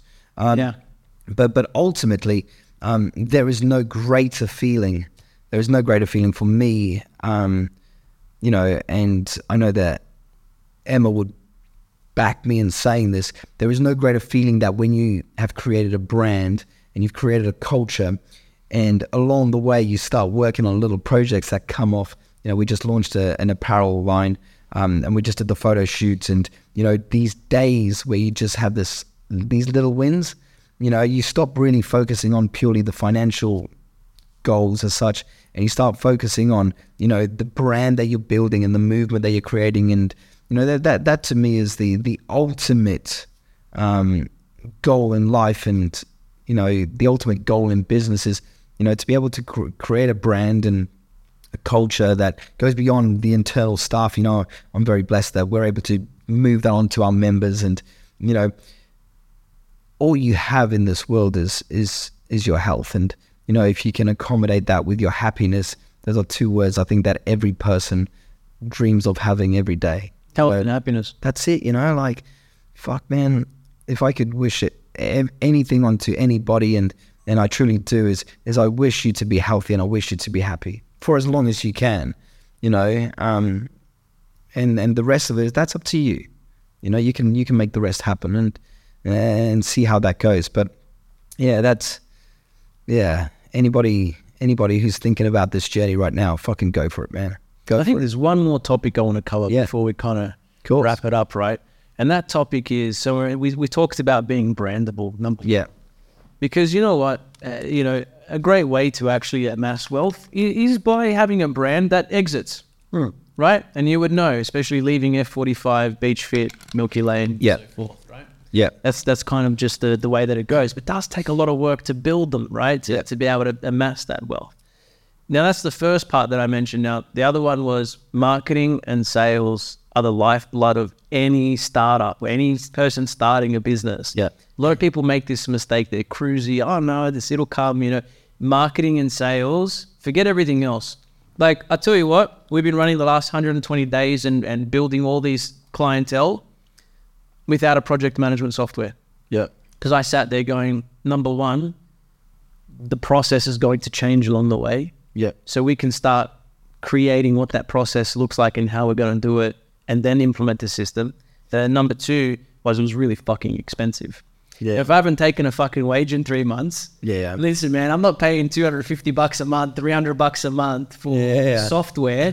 When I could be putting that $300 in my pocket just to cover some basic expenses like fucking fuel. Right? Especially with the cost at the moment. For so sure. I'm like, for sure, man. Like, checking with the team. Do we need a project manager yet? Yes. Okay, but hold on a minute. How bad is it? Can you manage right now? Yes. Okay, great. We don't need a fucking project manager at all. We don't need to develop that process of how we do this. Now we've got one, because now it's gotten to a point where things are falling through the gaps that we don't want to fall through the gaps. So the resolution is the system that helps to make sure that the processes are met, and that way we deliver to our clients every word that we promise them, right? So, we put that fire out. But what we've been focused on to get to this near $1 million valuation, right, is marketing and sales. We have just been marketing ourselves and selling like fucking crazy. You know what I mean? We're talking cold email campaigns. We're talking, literally, I've been door knocking, man. Yeah. You know what I mean? Whatever it takes to build the account. So, I mean, marketing and sales, because for you especially, you run a gym franchise. Yeah. Right? And, you know, or like a gym franchise, a lot of different things. Let's call it a wellness. Yeah. Wellness franchise, right? You're talking about 2 customers a week. But for you, I mean, what's the ideal situation to build and operate and run a business? Like, what's the ideal scenario there with marketing and sales? Ideal situation? Yeah. The heartbeat of every community around the world. Yeah. Every community. That's what we want to do. You know, an ideal, when you talk, we're getting granular, you're talking numbers, or you're talking what is our big, hairy, audacious goal? What are you talking? A little bit of old Del Paso, my friend. ¿Por qué no las dos? Why don't you tell us both, right? All right. So ultimately, we talk about experience, right? So we have a member experience and we have a franchisee experience. Those are the 2 priorities within our game that we play. I want the member to have the best member experience out of any, you know, fitness experience that they've ever had. You know, that's number 1. Thank you. Yeah. Like experience, customer experience is number 1. Yeah, without a doubt. You know, and for us, because we operate in a B2C market and also B2B market in terms of looking at a franchisee almost as them running their own business, because that's what it is, making sure that they have the best experience. Yeah. You know, what does that come down to? Ultimately, it comes down to systems, and that's what we sell. It comes down to great branding and marketing, but also great financials, making sure that they financially are setting targets and reaching them. You know, that's really important. I'm always a big fan of, on that note, right, is the customer experience where there is a problem. Everyone thinks customer experience, I need to decorate this a certain way, or I need to, you know, they overthink it. But realistically speaking, customer experience, to have a really good experience is just friction. Yeah. So what is the friction point? What makes it hard for someone to do business with you? What makes it like, it's like right now, right, you go and call a gym franchise and you go, oh, so what's your weekly fee? Yeah. Right? And they go, oh, you should come in for an interview. Right? Yeah. And it's like, no, I just want to know the fee. Yeah. Already that's friction. Yeah, You totally. use that to get them in, right? Yeah. But It doesn't work. there's friction there, right? I just want an answer. Can I afford it or can I not? Because otherwise you're wasting both people's time. Yeah, we're looking at automations at the moment, and we're looking at AI, and you know, for somebody who, you know, I feel like I'm as up to date as possible, you know, with what's what, but like, you know, I look at automations and AI, and I got fucking no idea, right? That's why I've got people, you know, on the team who truly know what's happening. And I said to them, I said, you know, we got, you know, working in the fitness business, you know, you still got to make cold calls, right? And I look at it, and I said to Brett the other day, I said, Brett, you know, right now we've got, you know, we're getting about 80 to 100 leads a week, and I'm looking at it and I'm going, what makes something a hot lead versus a cold lead? And being, you know, our first studio was based in Broadbeach. That studio has a very transient crowd. Very similar to Bondi. There's a lot of holiday makers, there's a lot of travel makers, there's a lot of people coming up from Melbourne who have apartments in Broadbeach. And do you know what? Some of them just don't want to be a fucking member. So ask them, do you want to be a member? Yes or no? Right? If they don't want to be a member, we don't need to call them, because we're wasting time and we're wasting energy, and it's making our numbers look really bad. Because when I look at my numbers, I go, look, we need a 25 to 35% fucking closure rate. If we don't have that, I'm looking at Brett, who's our studio manager, and I'm going, Brett, what's going on? And he's like, Pete, you know, we got all these people they're leads, but they're cold leads, because a lot of them are year on holiday, they're year up from Melbourne, you know, they don't want to be a member. So when you talk about friction, I spoke to Jared, who's head of marketing. I said, Jared, why don't we ask them? Why don't we ask them straight away? As soon as they fill out a lead form, why don't we ask them? Now, some people go on Facebook, they see this awesome studio and they're like, oh, I want to train there. Boom, I'll fill out a form.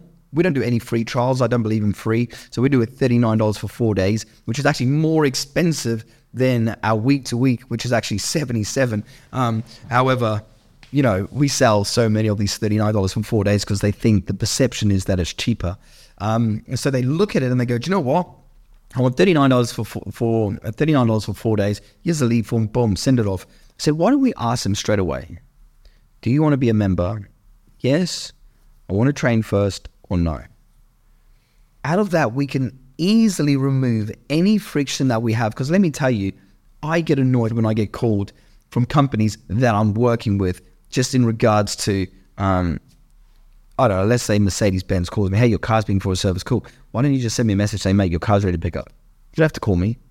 You know, people don't want to be bothered in that sense today because we live in a very seamless society. I think there's an LG fridge now that you take the milk out. If you don't return it within, I think it's something like 10 minutes, they order you another fucking bottle of milk. The fuck? Right? So people want to live in a society where they're not bothered. That's crazy. Right? And crazy, right? But if you think about it, you start building a shopping cart of items that you don't return in the fridge. And, you know, let's say every Thursday, boom, your shopping goes off to Woolworths. Woolworths turns up to your house on Friday. Boom, you've got your shopping. Pretty awesome. Convenient. Yeah. Right? Now, if we working in the society, which is becoming more and more contactless, as they call it, why are we creating systems where we've got to contact them? And this is where you have to be smart in everything you create. Make that member experience seamless. Remove the friction completely. Because that's how you're going to win. Look at Amazon. They didn't win because it's fucking, you know, you got to call them up and, you know, wait 30 minutes on the phone to fucking order something. They won because fucking that experience is just... Mate, I ordered a fucking, like, one of the guys in my office is like, oh, you know those microphones you use? Yeah. You know, I want to create some content for myself. You know, you know, where did you get it from? And I told him, I said, look, what we use is like $800. Yeah. You know, for a dual mic pack, right? And I said, but I do know of a product online on Amazon. If you want to order it for you now, just, you know, send me the $30, whatever. Yeah. Well, it's a cheaper version. He goes, oh, okay, how long will it get here? And I looked, and I'm like, tomorrow morning. Yeah. He's like, it's 4:00 in the afternoon. That's what I mean. Yeah. That's what I mean. You know what I mean? But that's what I mean, you know. And you look at Amazon as a company and you go, what the fuck? Like, what the actual fuck? And, you know, I look at Jeff Bezos and he made this comment the other day, you know, I think he's got like a $300 billion company, of which I think he owns something like, let's just say, I don't know, fuck, I don't want to make numbers up, but let's just say he owns, you know, 10% to make things easy. And he goes, you know what? I might have, you know, a net worth of 30 billion. It's a lot higher than that. But you know what? He goes, I made $270 billion for other people. And you look at that and you go, I fucking take my hat off to that. Yeah. You know, because we look at small business, we talk about small business, small and medium-sized businesses. You know, you were talking earlier about $1 million business. Like I said to you, I think you can grow $1 billion business. I think, you know, I think we all have the opportunity to do so. But how often do we ever talk about how many billions or millions we can make for other people? Correct. Like, you know, I think that's powerful to me. You know, yeah, that's something that I look at and I go, that's fucking exciting. When you can talk about, you know, openly, I created $270 billion for other people.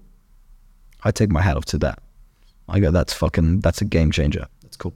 That is cool. And like, you know, I think I'm in a prime opportunity to do that too as a marketing agency.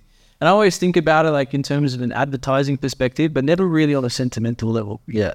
And I've made a lot of people a lot of money in the past. It kind of blows my mind just thinking about it now. But I use it as a marketing tool rather than, it's like the point of view that you shared. I haven't actually thought of it that way. Yeah. Which is the sentimental value of it, which is look at all these people I helped. Yeah, 100%. You know? So that's awesome. That's a really good way to think about it. So, yeah.